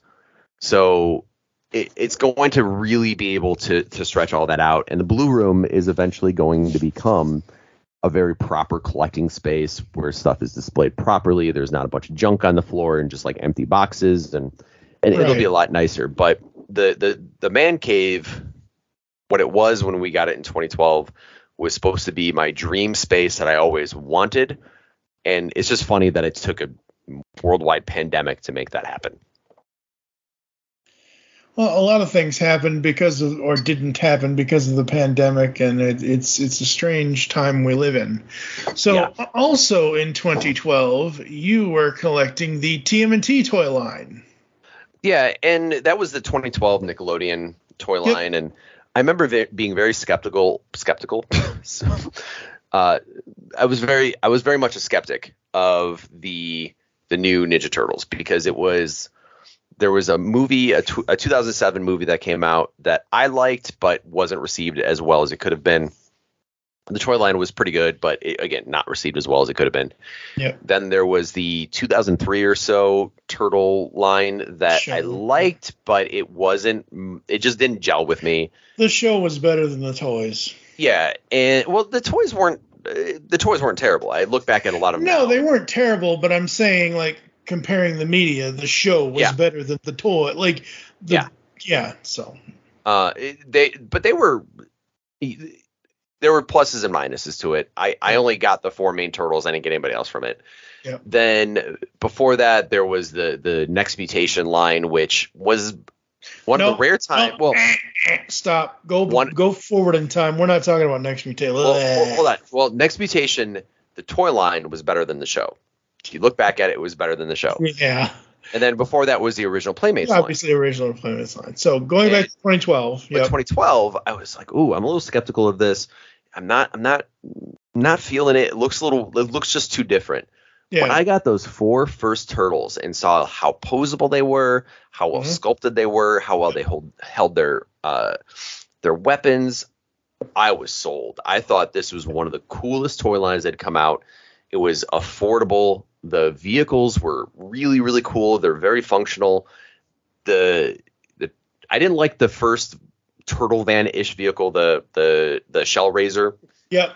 But then they came out with a turtle van that was a mix between the original cartoon turtle van and the van, the Volvo van that was driven in the first movie. Yep. And the playset is amazing. There just was so much imagination and thought put into this overall line that I felt that it was one of the most fun times to collect turtles and collect figures in general, because when they finally caught up with demand and there were a ton of toys out there, there wasn't a time where I probably wasn't buying something from it. They were all very fun, all very cool. The accessories were amazing. You just didn't see stuff like that at the time, and it felt like it felt like the 80s again. It felt like a proper toy aisle in that section. I still remember going to Toys R Us and seeing, wow, they have a lot of space here. This feels like old school Turtles, and that was great. Yeah, and and I'm really looking forward to figuring out where to put the 5-foot playset that I have somewhere. Yeah, but yeah. That 2012 TMNT toy line and that show, I need to go back to that show. I watched like the first 3.5 seasons of it. I watched up until the point where Jason Biggs got replaced by Seth Green, and I think I've only seen like the first 2 or 3 episodes from season 3. That show was awesome. I loved watching that show because it was a different version of the turtle, obviously different style, different whatever, but it was so fun. Yeah, absolutely. Yeah, and it just had a nice energy to it, and most people liked it. There were a couple figures that just weren't as good as they could have been, but for the most part, it was exciting. And actually, I have one of my favorite toys from that of all time is a remote control vehicle that you could put 2 figures on. And I will always say, if you're going to do a branded remote control vehicle for a toy line, for an action figure line, you need to have those figures fit in the vehicle, whatever it is. So, for instance, right now there's a Mattel Jurassic Park, I think it's an Explorer or a Jeep or some sort of vehicle that you could fit the current Jurassic Park toys in. I was like, that's amazing. That's what you should do. There's a Buzz Lightyear movie remote control toy that you can fit 3 of the toys in. And this Ninja Turtle sort of, it's like a go-kart or like some sort of buggy or something like that. Again, a very cool toy that they fit in, and that's what I like about a functional vehicle. Put the toy in. I don't want to drive that toy. Give me a controller so that I can move that toy where it needs to go, and it's a lot more fun. So yeah, it was just very, very, very well done. So another thing right around 2012 was my discovery of something that people had already known a lot about, but that was the Kane County Toy Show. Right. So this is is from 2012 to today and ongoing toy shows, and you found Kane County. Yep. So I remember there was a point in my life where I'm going to go out to this toy show. I think this was maybe 2008. I'm going to drive out and go see it. And it was a weird day, and I ended up not going, and I regretted it. And kind of left it in the back of my mind. But when I started listening to Dave and Duvall on their podcasts, they would talk about going to Kane out all the time. I'm like, I know Kane County. I used to go out there all the time. I know all about it. And so Mark and I went in 2012 and checked it out, and it was amazing. And Mark and I had gone to so many conventions together that we had our style of exploring conventions down, that we created a grid. We took notes. We knew where stuff was. We had our shopping list, and we didn't spend a lot of, we didn't waste each other's time in a lot of booths. We generally went in. I knew what he was looking for. I knew what he knew what I was looking for. So it was a lot more efficient. And I loved my first experience shopping there. And then I was talking to the guy who owns Dreamland Comics here in Libertyville, and he says he runs a booth out there. And I said, I'm looking to sell some stuff. I need some extra money. And he offered to share his booth with me, and he gave me a table. So after only shopping there, I think for 1 or 2 shows, and this is where I found some of my current carded Ninja Turtle figures that I have right now, where I got a bunch of those for really cheap, like $5. The comic shop owner, Charlie, who said, hey, sell with me. So this was another great education in learning how to sell, because this guy grew up selling at flea markets, and he knew the style and the methods and the skill behind it. And I learned a lot about selling from him, but I also did really well. I made a lot of money at this first show, and I kind of got addicted to it. So the booth went from just one little table to eventually having 3 tables or 4 tables. And then my wife would help me, or my stepdad and my mom would come and help me, or Mark would come and help me. And it was a great way to be at the show and explore and experience the show, but also make money off of it, which is kind of one of those big things. Right. Yeah. So I did that for a couple of years, and, I was trying to buy stuff to sell. I was trying to buy inventory to flip, and that'll get us to a later bullet point coming up. But I get exhausted very quickly from the buying and selling grind, going out, buying stuff to resell. Modern toys, I will tell you my experience with buying modern toys in retail to try to resell at these shows, rarely ever go. Rarely get money for them. So usually end up buying a bunch of stuff, hoping to sell it at the show, then I have to go and return it anyway. Right, yeah. Service desk at Target. Or like, what is a tag that says $45 on it? I'm like, oh, take that off, please. That's not supposed to be on there. That was an accident. So I kind of got to the point of being burnt out to sell stuff. Now, I still do and will sell. I probably am going to be purging a lot of stuff this year, but I generally don't like going out buying stuff to sell unless it's a complete coincidence that I'm at a garage sale or flea market or thrift store and there's a huge box of toys to sell. That right, is $10 for this giant box. I'm not checking Facebook to go find stuff to resell anymore. It's just too exhausting.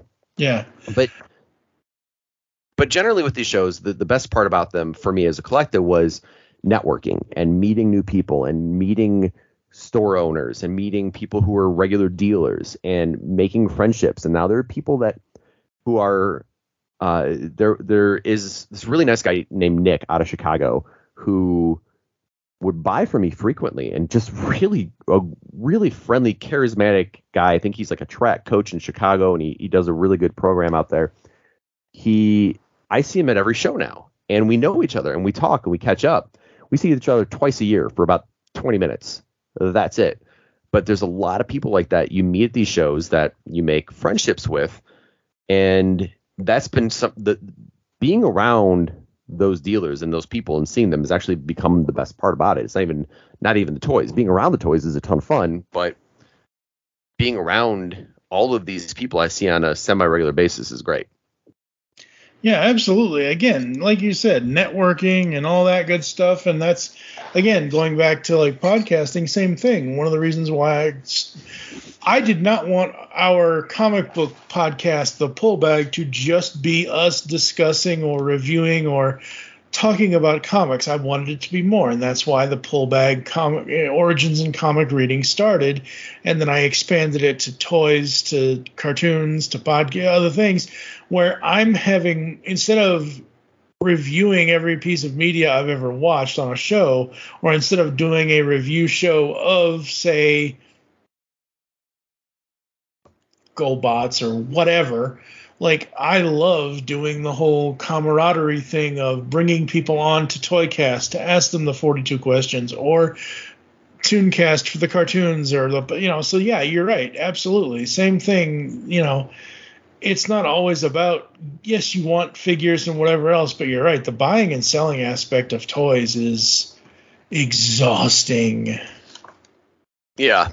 Yeah. And I mean, I'm still planning on going this April, and still planning to go this October if I can. And it's just become such a nice little tradition. And now I'm mostly just helping out with Mike Tommaso's booth and, his shop. And, he's in kind of repayment. He lets me have one table worth of space, which is always great. I just don't know what I'm bringing out this year. I still have to plan for that. And that's going to be a whole nother stressful moment. But let's go ahead and move on. All right, up next, we are talking about 2014 and the 5-year quest for TMNT figures from that 1990 Christmas episode we had over on Geekcast Radio. So this will be relatively brief. We've talked about this a bunch of times, but a couple of years ago, I discovered a family video of a 1990 Christmas where I got Space Cadet Raph, Samurai Leo, Undercover Don, and I think it's Sewer Surfer Mike and Storage Shell Don. And my brothers and I got those for Christmas. And there was a toy show I was at where I got the Michelangelo for $5. Price tag is still on there. It was a $5 box figure. I said, cool, I'm going to buy it. And I should have bought the entire lot that was sitting there because I'd be sitting on a small fortune at this point. Yeah, you should have. But the hindsight being 2020, obviously. So what I decided to do at that point was, because that's one of the few Christmases I can remember what I got from because there's video evidence of it, I was going to go buy the 5 figures we got that Christmas. And I wanted them carded. And so pretty much it just, I didn't want to get anything from eBay because prices varied so much. So I started slowly but surely just hunting down those 5 figures. And I just decided it wasn't urgent. It wasn't a make it or break it type of thing. But I just started slowly but surely finding them at shows and getting them for cheap. And I like doing that stuff now where I have a theme behind collecting. And I think that's where I'm probably going to go as long as I'm a collector moving forward, is it's got to have a story behind it. It's got to have meaning behind it. It's not just, oh, I just want this next Marvel Legend figure. Is what is the connection I have to it? And those are the questions. So I've actually been out at stores and have found stuff. Oh, this is really cool. But I start asking myself, what is the connection I have to it? And if I don't have it, it gets put away. Yeah, exactly. And that's like me currently, again, sorry to interrupt you, but if I don't have a connection to a character, I'm going to most likely get rid of it. Well, it's not even a connection to the character for the most part. It's also a connection, like if it's a vintage toy or modern toy, that's also a big part of it. So, I mean, which for me right now, because I've been able to semi-reclaim a lot of what I've collected when I was a kid or had a piece of it, there's not a lot left that I'm feeling I'm hunting for. So it's actually making it more fun because I'm not thinking I need to buy everything. It's just, let's just try to find something unique and cool that I have a connection to.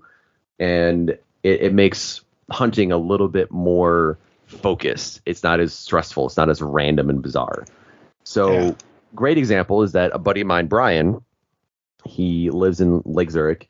He's got an amazing basement display, and he bought a box of stuff off me a couple of years ago before I changed my collecting habits. And he actually has a Kenner Terminator 2 figure of mine sitting in his display that I recognize because it's missing its arm from the elbow down. And I saw it, and I was like, at first I was like, oh, I remember having a figure missing its arm like that. Didn't think it was mine. I pick it up, I take a closer look, and it's got sticky tack on it. Okay. And I always put sticky tack on my toys growing up because it was the easiest accessory to do anything you wanted with. And it still had sticky tack in its crevices from when I was a kid. Oh, wow. And so I was like, oh, wow, that's one of mine. He's like, yeah, most likely is. He's like, I kept it because it was missing the arm and it looked cool because it was battle damage. And I asked him later on, I said, I actually kind of want that. I kind of want that. Like, that was mine when I was a kid and it's kind of meaningful to me. And so I made him an offer of to say, hey, I'll trade you this really cool Terminator 2 package figure that I have. Like, I'll trade it to you, just to make it fair. And he actually said, I know that right now you're switching to a lot of stuff that's more meaningful to you, that has a good story behind it. So he's like, you can just have it and that's fine. And I was really appreciative of that. But, wow. but that sort of moment of saying, hey, I'm going to collect these 5 figures, not because I just want the series or because I want the figures, is because they have, like, I look at them all the time when I'm in here. They're up above my closet door that I face at my computer. It's more of, hey, they just have this phenomenal story behind them, and I can look at it, and I don't need to watch the video. I can tell you the story behind how important these were when I was a kid. Yeah. And so that's where I'm switching to with a lot of my collecting, and so it's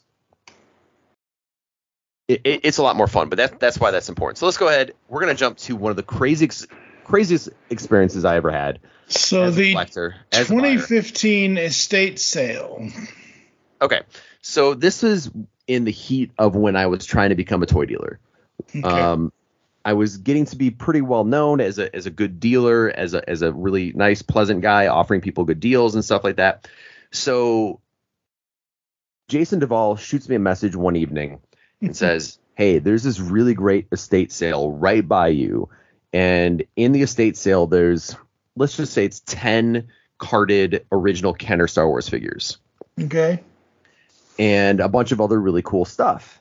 And he's like, you should go to it. And I'm like, I mean, it's cool, but it's something I need. And he said, no, look at all the cool stuff in there. Like, why don't you just try going? And he recommended, if you're going to go, if it's opening at, let's say it was 7, you need to be there at 4. Yeah. And it just so happened my wife was working an overnight camping trip through her job with, she ran a summer camp, and they finished a session of summer camp with an overnighter. And I pretty much had nothing to do. And I was like, okay, let's go and do that. So I get up at 3 a.m. I drive out to Vernon Hills, and it was a nice little neighborhood. And I pull up to the house, and I'm looking. I'm like, okay, this is cool. It's 4 a.m. It's dark. I'm feeling a little weird. And I'm sitting there, and this guy comes up to my window. He knocks on my window, and I open it up, and I'm like, I'm thinking it's the homeowner. I'm thinking it's security. I'm thinking it's a crackhead. I don't know who the hell this guy is. And he said, oh, okay. So, hey, so you're here second. So what's your name? And I'm going to put you on the list that you're the second one here. And I was like, oh, okay. Wow. And I'm like writing my name on the list. I'm like, oh, do you run the estate sale? He's like, no, I was the first one here. I'm like, wait, why do I have to respect your list that you were the first one here? And he said, well, that's just the way these things go. So, if you don't want to respect that, I'll tell the guys who run it that, you're trying to cut me. And I'm like, okay, this is a bit intense, but sure, whatever. So eventually when people start showing up, we get out of our cars and we're waiting in line up in front of the house. And we're talking, and I start asking, and I start trying to get a sense of what everybody's after. The guy ahead of me just wants the Star Wars figures. Oh boy. I would have considered those if I could get my hands on them and if the price was right. I wasn't going to drop a ton of money on them. Right. But I knew that there was, in one of the pictures, and I have it down in the basement right now, a wooden like toy chest. It's like a cube. It's about 2 by 2 by 2. And it has a lid that you can clip off. And it was a Ninja Turtle toy chest. And in the picture I saw, it had the turtle blimp. It had a couple other things. So that's what I was that was what I was going for. So what I told the other guys in line was, hey guys, he only wants the Star Wars figures. He's being kind of a jerk. The other stuff, if I go and grab that box, I don't mind, I'm second in line. I'll grab the box to make sure he doesn't get it, because he's probably going to go for the Star Wars figures. We can go and take the box. I'll dig through what I want. If you guys want some stuff out of it later, that's fine. I'll take what I want. You guys can take what you want. So we're all waiting in line. I watched this guy go over to one of the organizers for the estate sale, and he does, and I swear I saw him do this, the $20 in the palm handshake trick. Oh, Jesus, yes. So he had some amount of money in his hand. I couldn't see what it was. Shakes hand with the guy. I see them whisper to each other.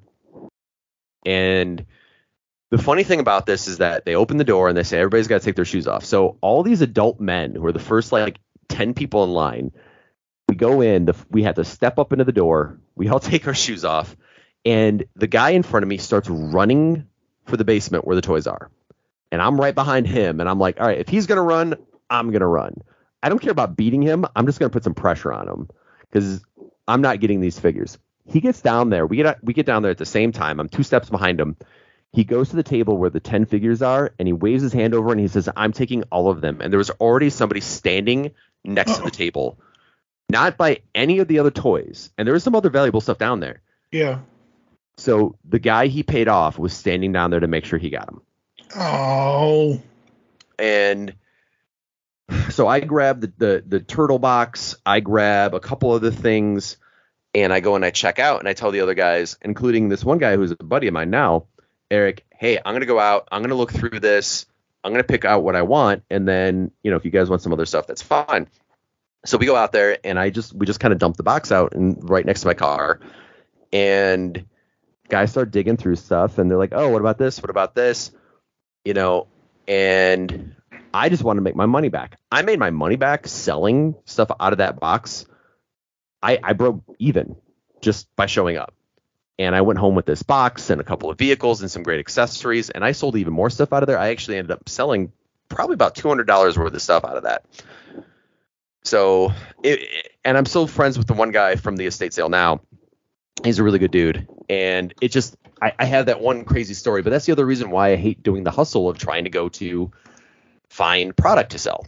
Yeah. And for me, it's not even about finding product to sell. It's about finding the things that I want. So you've talked in this podcast episode, and we've talked about this on the show for the last X number of years now, the toy hunt.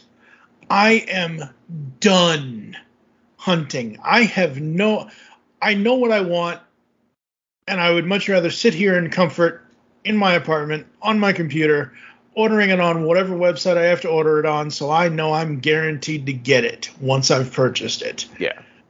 At 43 years old now, I have no interest. Recently, this is recent because I'll probably release this episode soon, probably this week.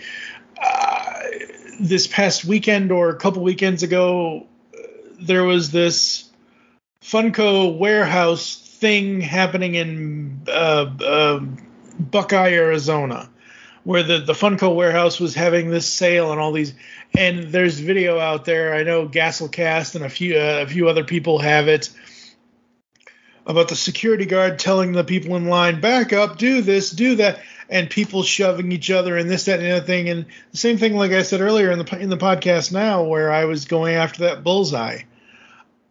Yes, I was running through Target to get to the electronics department, but I was not like pushing people out of my way or anything like that. I was just trying to be the first one there.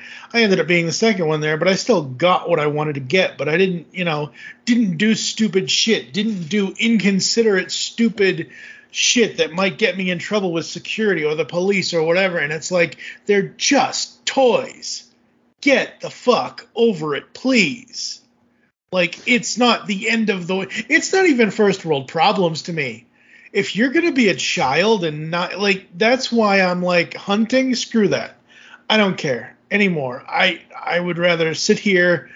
If I can get it online, I can get it online. If I can't get it online, oh well, I'll have to miss out. That's okay. I don't, you know what I mean? Like, yeah, it's just one of those things where it's so frustrating to just enjoy the hobby of going to a store because and not everyone is like this. Not everyone is like those idiots and not much happened at the Funko thing in Arizona, but a few things. But it's like, I would say 75% of the toy collecting community are sane, respectable kind of. It's just that other 25% that just make it horrible for the rest of us because they want to be babies about it. If they don't get it, they don't get it. It's like, sorry about your luck. I don't know, man. It just, yeah. It's just one of those things that just makes me so mad, and it makes me to the point where, like I said, I'm too goddamn old to hunt for a toy. If I can get it on Funko's website or my buddy Wes's website, poppinofftoys.com or eBay or Mercari or whatever, like, I would rather know that I have the thing versus having to dig through a shelf in a store and the employee may or may not even know what the hell I'm looking. You know what I mean? Like I'm over hunting at this point in my life. But back then, at this awesome estate sale and whatever else, it must have been really cool. Yeah, and I think where I'm entering now in my life is that I would rather hunt knowing that I don't have anything to lose and it's just more fun. Going to a flea market or going to an antique mall or something like that, just a little bit over time, I think is just to see what they have, see what I can find, and not trying to hunt something. It's more about, are you looking for the experience or are you looking for the desire for something? And I'm more of wanting to shift to looking for just the experience and just see what turns up, see what magical thing shows up when I randomly check something every now and then. I'm not really there for the stress of collecting anymore, because it's not worth it. And it makes a lot of people angry, and they put YouTube shows up that are all about being angry. So let's go ahead and move on. Speaking of questing for things and trying to find things. So 2015 was a big year because it was the year of the Megazords for me. Yep. It was the year where a lot of things came together, and I finalized getting the original Power Rangers, Mighty Morphin Power Rangers, the Thunder Megazord, getting the Tiger Zord. I managed a lot to finish all of those in the same year, and it wasn't because I was trying. It just, opportunity pops up, took it, got it. So as a kid, the only Zord I had was the Dragon Zord. And the Dragon Zord by itself is an amazing toy and it's an amazing piece, but it's designed to go with the Megazord. But that was very hard to find, and I never got it as a kid. But I did get the Thunder Megazord, but I never got the White Tiger Zord. So it's really funny that in the two Power Rangers iterations that I was really a big fan of, I had the Zord that belonged to Tommy in the first series, which was the Dragon Zord, but I didn't have the main Megazord. Right. Then later on, I get the Thunder Zord, which is, the 5 crazy ones, but I didn't get the Zord the White Zord, the Tiger Zord. The Tiger Zord, yeah. Belonged to Tommy. So it was like kind of an inverse situation. And I can't remember where I got the White Tiger Zord. I think I got it at a flea market or at a toy show or something. It was missing a couple parts, and I got the parts through a lot of toys that I bought, and I was able to complete them. And the same goes with the Megazord, is that the guy Charlie, who runs Dreamland, got it in a lot of toys. He offered me a good deal on it, and I said, I got to take it because I've never had it. So I finally got it almost 20 years later. I almost got it. Finally finished. Took me about 20 years to finally get that. So I have what I feel is as complete, if not the most complete for me, Power Rangers collection that has not only a ton of stuff that I had originally when I was a kid, but also some stuff that I was able to get later on. But it was just funny that it took me almost 20 years. We're talking about a 20-year show, but it took me 20 years to finally get, if not 21 years, to finally get the completed Megazord. So not much to mention about that. Just a kind of a big moment of coming full circle from when I was a kid, of never being able to get that original Megazord, wanting it so badly, and only playing with it with a friend of mine maybe twice, and that was it. Yeah, so I never had the original Megazord or the Dragon Zord or anything like that, but in 1995, when the movie came out, there's a picture of me somewhere, I forget where it is, but there's a picture of me where I'm holding something in my hand and I'm looking at it. I'm not looking at the camera because I was looking at the toy. In 1995, I was 15 years old. Power Rangers was still a big thing. As you mentioned, Tommy. Oh, God, Jason David Frank, I hope you're resting well up there, sir. God damn it. But, it was all about Tommy and the White Ranger and the Tiger Zord, like you said. But then the movie hits, and we have the Ninja Falcon Zord.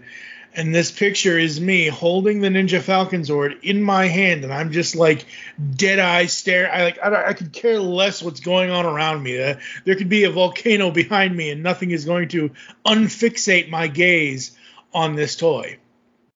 And to tie into this, as later in life I got into Funko and all of that, there ended up being, I believe it's a 6-inch version. Yeah, there is a 6-inch version of the robot.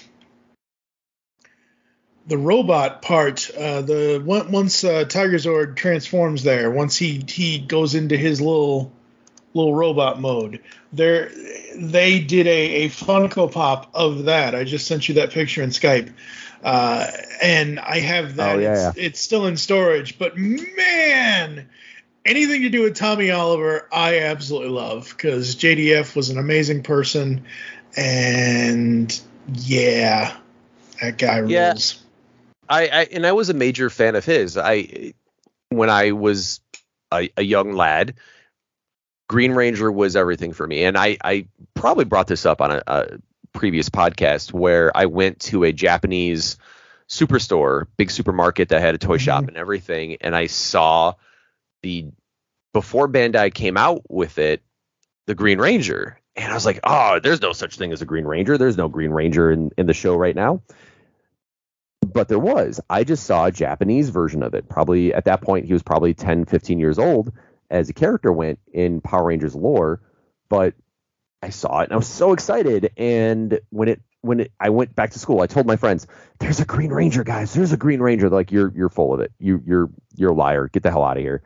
And then there was a Green Ranger, and he was my guy. I wore green. I made a cardboard morpher for myself. He was my jam. So I'm going to keep pushing the gas down. We're going to move on to one of the last ones. Oh, go ahead. But wait, there's more. There is. You said you dressed like him. You had the Green Ranger, whatever. Oh, yeah. When he switched over to being the White Ranger, never do this, kids. Make sure your parents never let you buy white jeans. Because I had white. Once he went to I had white everything. So we're going to take a quick break because I'm sure I'm probably going to have to insert some ads or something here. And then we want everyone to keep their scanners peeled as we talk about another amazing event from 2015 to the current day. We'll be right back right after this. With Lucky Land Slots, you can get lucky just about anywhere. Dearly beloved, we are gathered here today to... Has anyone seen the bride and groom? Sorry, we're here. We were getting lucky in the limo and we lost track of time. No, Lucky Land Casino, with cash prizes that add up quicker than a guest registry. In that case, I pronounce you lucky. Play for free at LuckyLandSlots.com. Daily bonuses are waiting. No purchase necessary. Void where prohibited by law. 18+. Terms and conditions apply. See website for details. Hello, it is Ryan, and we could all use an extra bright spot in our day, couldn't we? Just to make up for things like sitting in traffic, doing the dishes, counting your steps, all the mundane stuff. That is why I'm such a big fan of Chumba Casino. Chumba Casino has all your favorite social casino-style games that you can play for free anytime, anywhere with daily bonuses. That should brighten your day a little. Actually, a lot. So sign up now at ChumbaCasino.com. That's ChumbaCasino.com. No purchase necessary. VGW Group. Void where prohibited by law. See terms and conditions. 18+. Hey all, PR here, inviting you to come over and check out my channel on YouTube. It's just youtube.com/PR, PEAUGH. We got Transformers for the most part. We got some action figures. Whatever really strikes my fancy and looks cool and feel like checking out. So come over here. We got some tabletop gaming now over there. But just a lot of fun. Thank you all for watching. I hope everybody's having a great time. And just come over and have some fun. youtube.com/PR. Thanks. Hey, it's Wes from Poppin' Off Toys. Wanted to let you know about PoppinOffToys.com. We can be your number one source for Funko collectible figures to add to your ever-growing collection. If you're in Nashville, Tennessee, we actually have a retail store that you can come by, 5916 Charlotte Pike.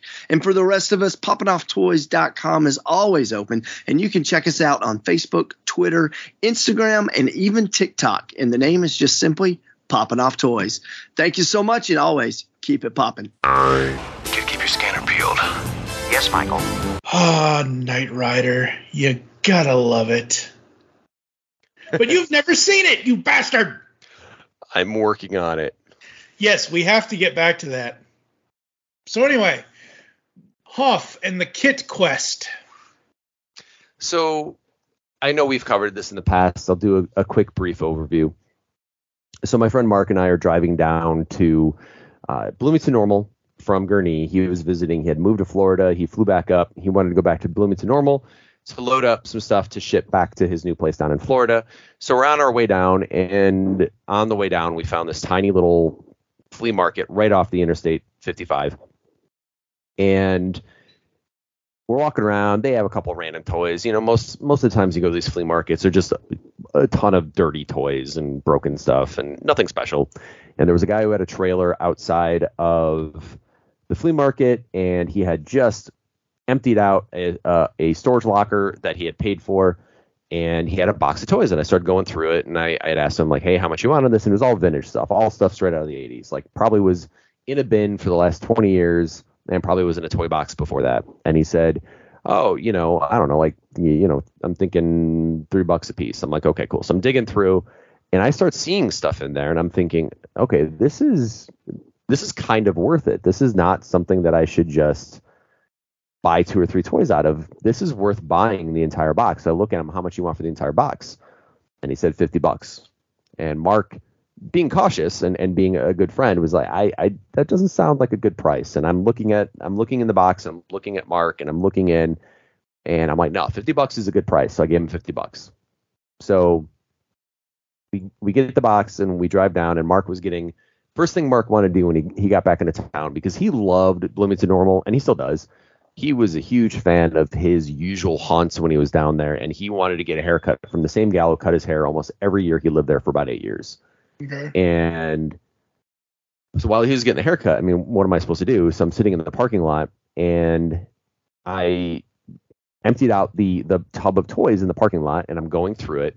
And there was a lot of good stuff. He-Man, I know, was in there. I don't remember everything, and I wish I had more pictures of it.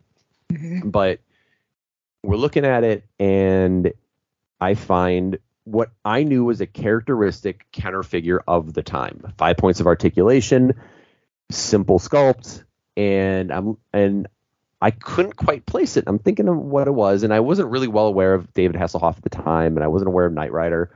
But I'm looking at it, and I look at his belt buckle, and it's like a K and an R together. And I'm thinking, what would a K and an R be? And I'm thinking carefully, really trying to figure out what it is. I'm like, oh, this is David Hasselhoff. And he was just recently in the news because of the hamburger incident, which is the genesis of my Floorburger name. Yes. And I was so excited for it because, oh, this is fun. This is silly. This is great. Like this is so wonderful. So I got down to my brother where I was staying, and I went and looked through the entire bin. I'm like, oh, this is so great. And I started having fun with David Hasselhoff. I started doing funny things where it looked like he was drinking too much, or he was being silly, or just ridiculous. And it was just so much fun. Now, I didn't really think of, oh, I want to go get the car now. There was never really a point in my life where I was like, I want to go get the car and track all this down. It really wasn't my motivation at that point. I just had this really funny figure. He started traveling with me, started doing a bunch of random stuff, and I posted pictures of him. And Dave Draper, blah, blah, blah, blah. It's like he's here. We'll say Dave Draper. No, Dave Draper gave me the name Floorburger, and I just decided I'm going to own it. That's fine. I'm going to take that. That's fine with me, because I also have a history, and you can ask Mark about this, where there was one night we were at Disney, and we were a couple of Disney cocktails in, and I dropped my favorite pulled pork sandwich on the floor twice. Oh, no. First time I dropped it, I went and asked for a replacement. So I sat down. I put it all back together in the box that I had it in, and took it back to I gave it back to him. Second time I got it, I was so excited, and this is a brand new one, and I dropped it on the floor again, and I was just like, screw it, I'm just going to eat it, because they're never going to believe I dropped it twice. And so I already had a history of eating stuff off the floor, especially sandwiches, so it just worked. And time goes on, and my mom gets me another Michael Knight figure, and really unexpected out of nowhere. But I was like, this is great. I have two now. So the one my mom got me was the one that was supposed to be the one that stayed home. And the one that I got myself was the one that would travel with me. So that way, if I lost it, the one my mom got me would be more sentimental and it would stay. So eventually, I think I got another one at a toy show. I think I found another one for Draper, gave it to him as a gift, ironically. Or it was Das, maybe. I think I gave it to Das. And my mom also got me the Baywatch David Hasselhoff figure that's out there that I think was in the Barbie line. Yep. And she also got another one, which after she passed, I got that when I took it back home with me. It's now sitting. I have two of them, and one of them is sitting up on my random shelf with the rest of my pops, including that Lilu pop you were telling me about. And so Lilu, the Lilu pop from 2000. Oh, Multipass. Got it. Yes, yeah. Yes. So I decided it would be more funny to not spend the $200 or whatever on getting the kit car and just finding another car he could fit in. So David Hasselhoff, Knight Rider, would drive in every other car from Ghostbusters to the Batmobile to Jurassic Park, whatever I could fit him in, that's what he rode in. And you can link to the podcast where I mention, where I go over the story of finding it at the flea market. But I randomly, this past summer, just a year ago, find the car at the flea market. The car he found, folks, just a quick recap, is the complete 1982 or 83 Kenner Knight Rider voice card, the Knight 2000. Yeah, and I had given up on finding it at that point. I didn't care. It wasn't like something I really wanted. I didn't really care to find it. I actually liked the fact that he was driving in the gold Cadillac from Last Action Hero more than Kit. I just thought it was funnier. I appreciated the humor behind that because he just looked like this like crazy drunken person driving in this gold Cadillac. And just to find it was such a huge moment because you don't really have finds that are that meaningful over that much time. I mean, we're talking about 7 years here of having this figure, of not really ever thinking I would ever find it. It just was this massive moment that you don't get in collecting, right? And bringing it back full circle, you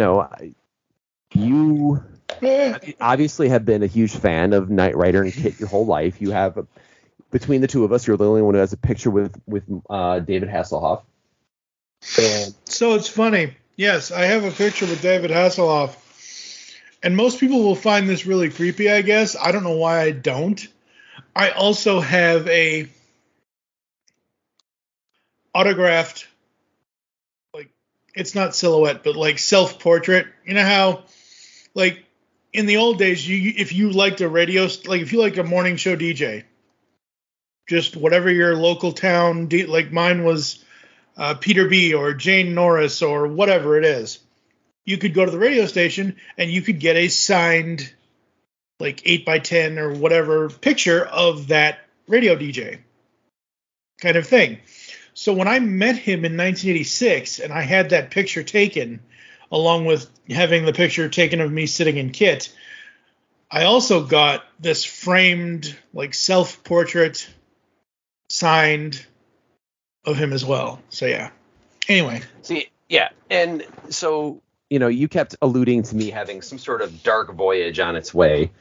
And No. Okay, so the people. No. Let me finish the story from my perspective, and then you can explain. All right. So, we're just a little bit after Christmas, and you were doing your best to kind of support me as my whole world had changed suddenly, of my mom passing away very suddenly, and she was someone who really supported me in the Michael Knight thing. As much as we've talked about it, she's pretty instrumental in me having a couple David Hasselhoffs, and she loved it, and she always joked about the Hoff and everything with me, and loved it. And so you start telling me, oh, you have a dark voyage on its way, or whatever we were talking about. Well, hold on. So I'm humorously thinking that I'm saying this completely like ironically, like sarcastically. You're incorrectly saying what I told you is what you're doing. A dark trip, or what was it? No. See, this is why you need to let me tell. So. Okay. Yes. First of all, I've lost the two most important women in my life since 2015. My mom passed away in 2015. That pain was immense and intense and everything else. And once I met Karen in 2017 and we had the life that we had for the 4.5 years we had together, the death of my mom was still painful, but it wasn't as painful because I had this new beginning of love and yada, yada, yada, and all this and all that and everything else. Karen unexpectedly dies in 2021. So the loss of your mother, I completely understand where you are coming from because I've gone through it myself. Yeah. And all the times we've talked, whether it's on these podcast episodes or whether it's off air or whatever, because sometimes we will end up talking for about an hour before we hit record, folks. I asked you at one point, okay, you like the Hoff, you kind of like Kit, you like, Michael Knight, you like his characters, you like him. Have you ever seen Knight Rider? And you're like, no, I've never seen it. And I'm like, okay, let me know when you have some time. I am going to take you on a shadowy flight into the dangerous world of a man who does not exist.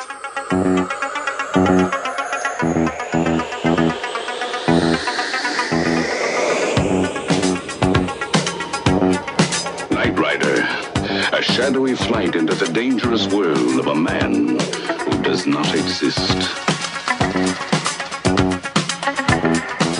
Oh, shadowy flight. Okay, that's how I described it. I was saying dark voyage. I don't know why. No, this is not Star Trek. So a shadowy flight into the world of a man who does not exist is part of Knight Rider's tagline.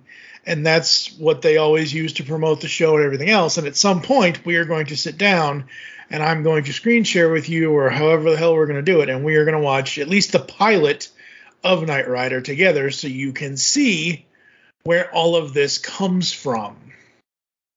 Yeah, and I think the irony to me, and maybe I use that term incorrectly or whatever, but I think where I sort of get into it a little bit more is, in our little toy community, our tiny little toy community, I actually became well known for being a fan of the Hoff, yet I had never seen an episode, and that being the comedy behind it is what kind of kept me going.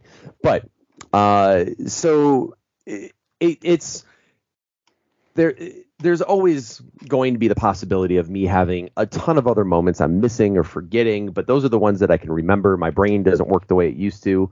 Yep. And I'm hoping as I continue on this mission to collect and make sure what I collect is meaningful and memorable and has a connection to me, that maybe more stuff will pop into my brain. And I think one of the biggest moments, and I'm going to try not to get emotional as I go through this just because I talk a little bit better, but it is my mom had come up in September, and this is before the hurricanes hit Fort Myers. And for anyone who's wondering, the hurricane wasn't what caused her death. It was an illness, a mystery illness she picked up afterwards that she just couldn't overcome. And so she had come up to visit before the hurricanes hit around September 11th, 12th, 13th, somewhere around there. And it was the first time she was visiting Illinois since she had moved prior to that. So it was about 2 years, just shy of 2 years that she was visiting for the first time. And she hadn't really seen her house finished before she moved, as far as finished, meaning like furnished and decorated and to kind of the point we wanted it to be. So it was really an exciting moment for me because she was coming to stay with me. And we had initially she was coming up to go to my cousin's wedding, because she had even said, she's like, I don't know when I'll see these people again. And that was kind of one of those moments that kind of gets you, when you think back to it, where she said, this might be my last chance to see some of the people who are going to be at this wedding. Yeah. And unfortunately, in the days leading up to the wedding, her godson, my cousin, passed away. Oh, and man.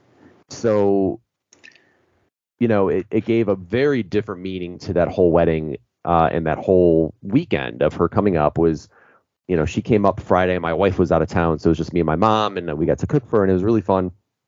And, I wanted to show her the Blue Room because she knew that was such a big part for me. But unfortunately, I had a very crazy week leading up to that, and I didn't get a chance to straighten it out. And it's always perpetually in transition, so it's always kind of a mess because I'm always rearranging, moving stuff, and I will start it and then leave it. It's a mess.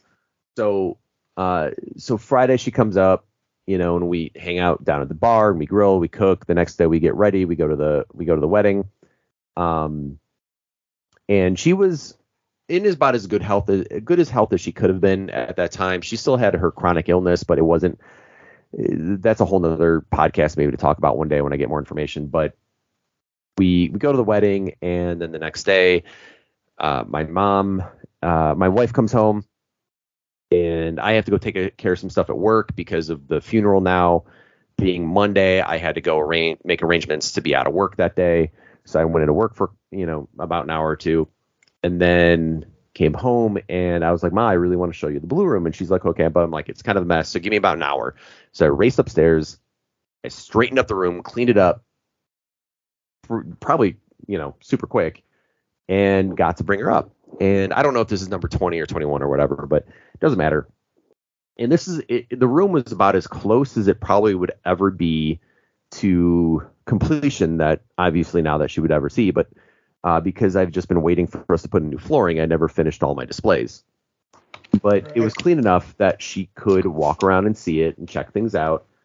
And I was able to go and explain so much to her and point things out. And, we would talk about whether or not she remembered getting me some of these things, because there's so much in here that is from that she had originally bought for me, or I rebought, and it was something that she had got for me. And it was, my wife said she heard a lot of our conversation about me talking about, like I could point to a shelf right now and tell stories about, like there's a Kenner Aliens figure, this guy Drake, who was my favorite figure from that entire series growing up, and how he wound up outside, and I found him tied up by a bunch of pumpkin vines by the garden one year. Like, don't know how he got there, but he was all tied up by that. Yeah. And, the fact that I have the Chuck Norris Karate Commandos figure line, I have a bunch of figures from that, and how I know there were 3 variations of Chuck Norris, and I could tell you which variation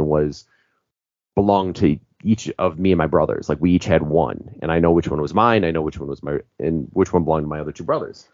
And the food fighters, and I could tell her all these stories about where stuff came from, like the Bots Master Jungle Fiver, and how that was something she got for me when we went out to the Kenosha Outlet Mall when she was taking me on a trip to just sort of, just mother-son sort of bonding trip to get me out of the house. And, there are just so many different things I was able to tell her stories about, and how important it was to me that she was in there at that time.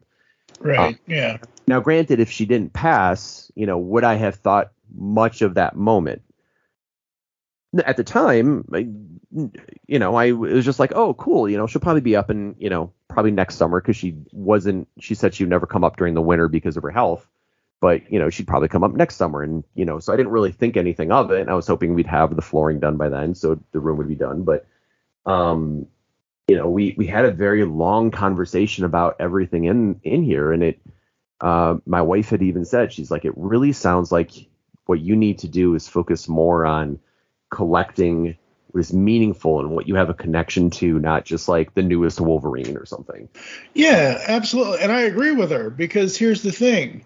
Like, there are some still in storage at my dad's, but my cousins went down to my dad's and brought up my desk and a lot of other things, and basically pretty much all of the Funko Pops that I had in storage at my dad's. And the thing is, I use the Funko app to just keep track of what I have. I don't use it for value or anything, like whatever they're worth or whatever. I just use it to make sure I know what I have. And I have close to 300 Funko Pops. Now, that is a lot. However,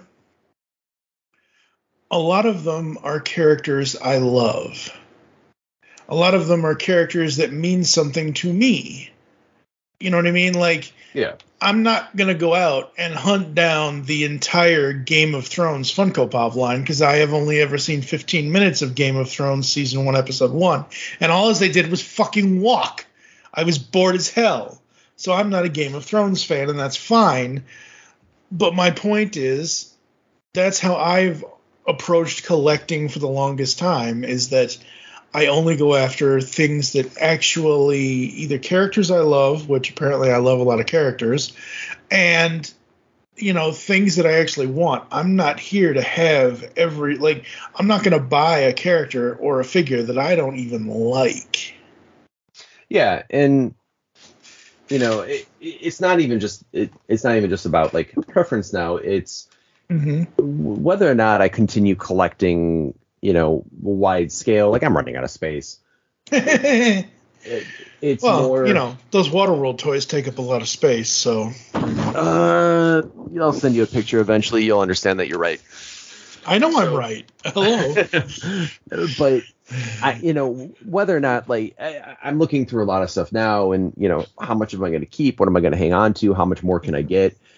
And what it really is going to come down to is, if this is like my effort of having, my entire history isn't toys. My mom's history isn't just toys, but yeah.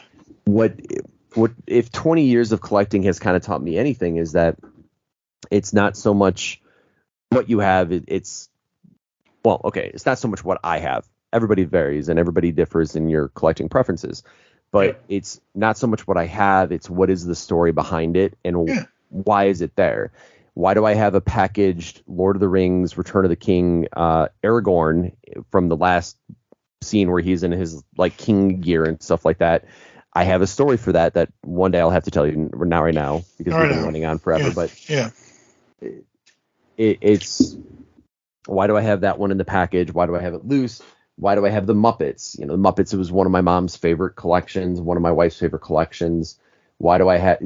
So I'm really trying to make sure that the things that I have right now aren't just things, that there's a story with them, and that's what I'm getting to, and that's what I'm focusing on, and it's making my brain work a little bit better. So I could probably continue to go on and talk more about lessons I've learned in 20 years of collecting, or I could go on to talk more. That could be another episode. For right now, we're going to take a quick ad break because, like you said, long podcast, but it is your history. The last totally tubular 20 years of toy collecting with Josh the Floorburger. We'll be right back to close the show after this. The Pull Bag is GCRN's comic book review and discussion-based podcast. Join me, TFG and Mike, and the rest of the GCRN crew as we discuss the comics we are reading right now. Inside the Pull Bag, you'll also find the origins of how guests got into or out of reading comics, after dark discussions, and so much more. You can find the Pull Bag every Wednesday, which is New Comic Book Day, only on GeekCastRadio.com and on anywhere you consume your podcasts. Make your great escape into comics and jump into the Pull Bag today. We are back here on Toycast, episode 170, and folks, we are on the road to 200 episodes. In the 180s, we're going to have most likely the top 100 toys countdown. The GCRN's top 100 toys countdown is coming this summer, so that's what's coming up for us. Josh, do you have any totally tubular toy thoughts for 2023 and beyond?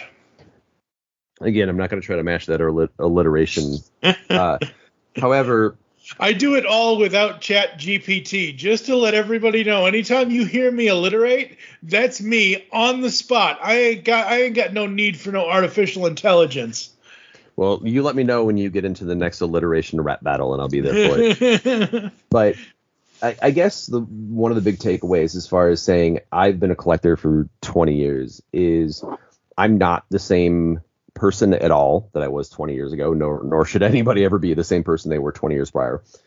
But right. I think being open to the fact that when you are collecting today, tomorrow, next week, if you're going to be collecting or doing anything for 2 decades, know that you're going to change. You might not still have that thing 20 years later. I had almost every Marvel Legends figure ever made.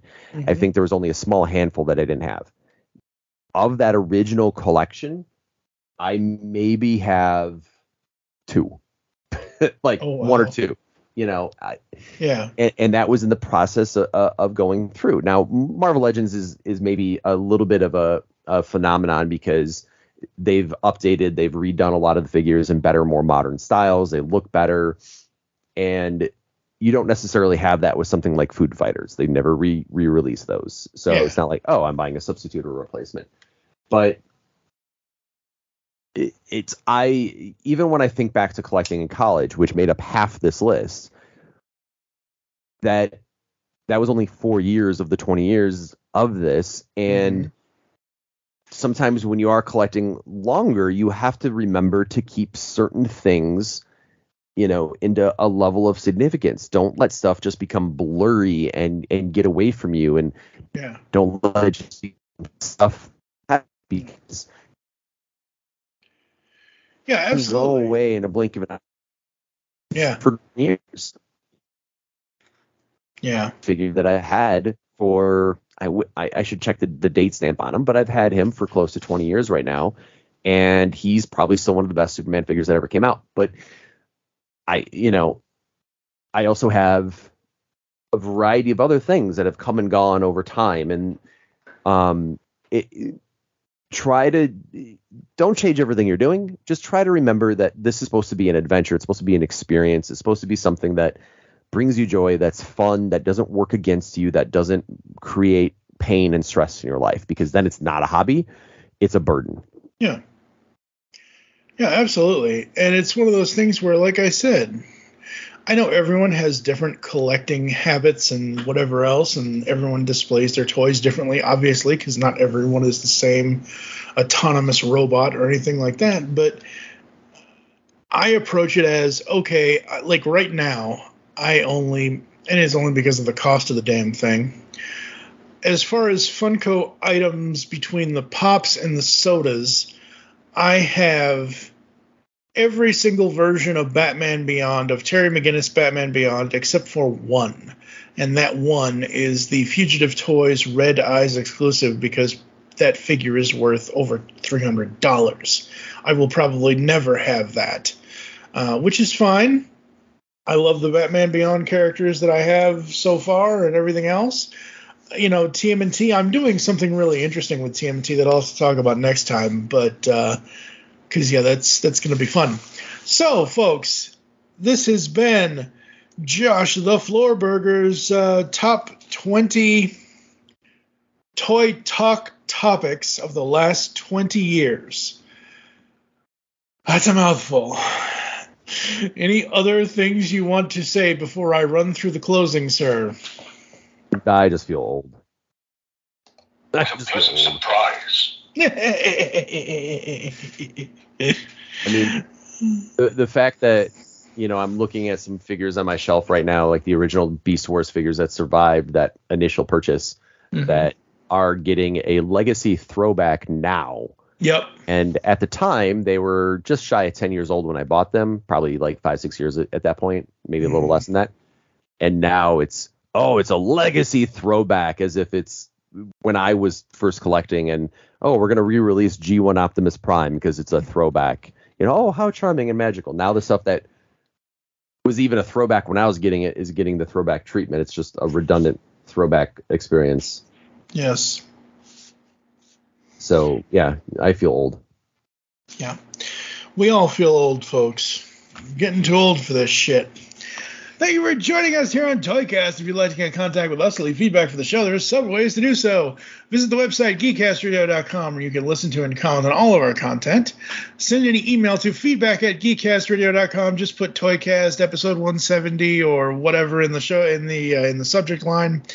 Here are all the ways you can listen to us nowadays. Apple and Google Podcasts. Leave us reviews, please. Spotify and any other podcatching client you choose to use. I prefer Spotify. Follow us on Twitter at GeekCastRadio for the network, at TFToycast for the show. I am at TFG1Mike. He is at Floorburger553 if you'd like to follow him. Become a fan on Facebook at facebook.com/GeekCastRadio Network, and you can also search out Toycast or TF Toycast over there as well. Next time on Toycast, I think we're going to take it back to basics and either have an Origins or a display case, and then I know episode 172 and 173 are going to be Origins as well. I'm not going to reveal who those origins are going to be, but they're going to be fun, as they always are. For now, I am TFU and Mike with... Josh the Floorburger, the old man in the room. No. In my room right now. Well, maybe, because, I don't know how cat ears work. Do they work like dog ears? Anyway, join us next time when we'll be talking more toys here on ToyCast. Bye.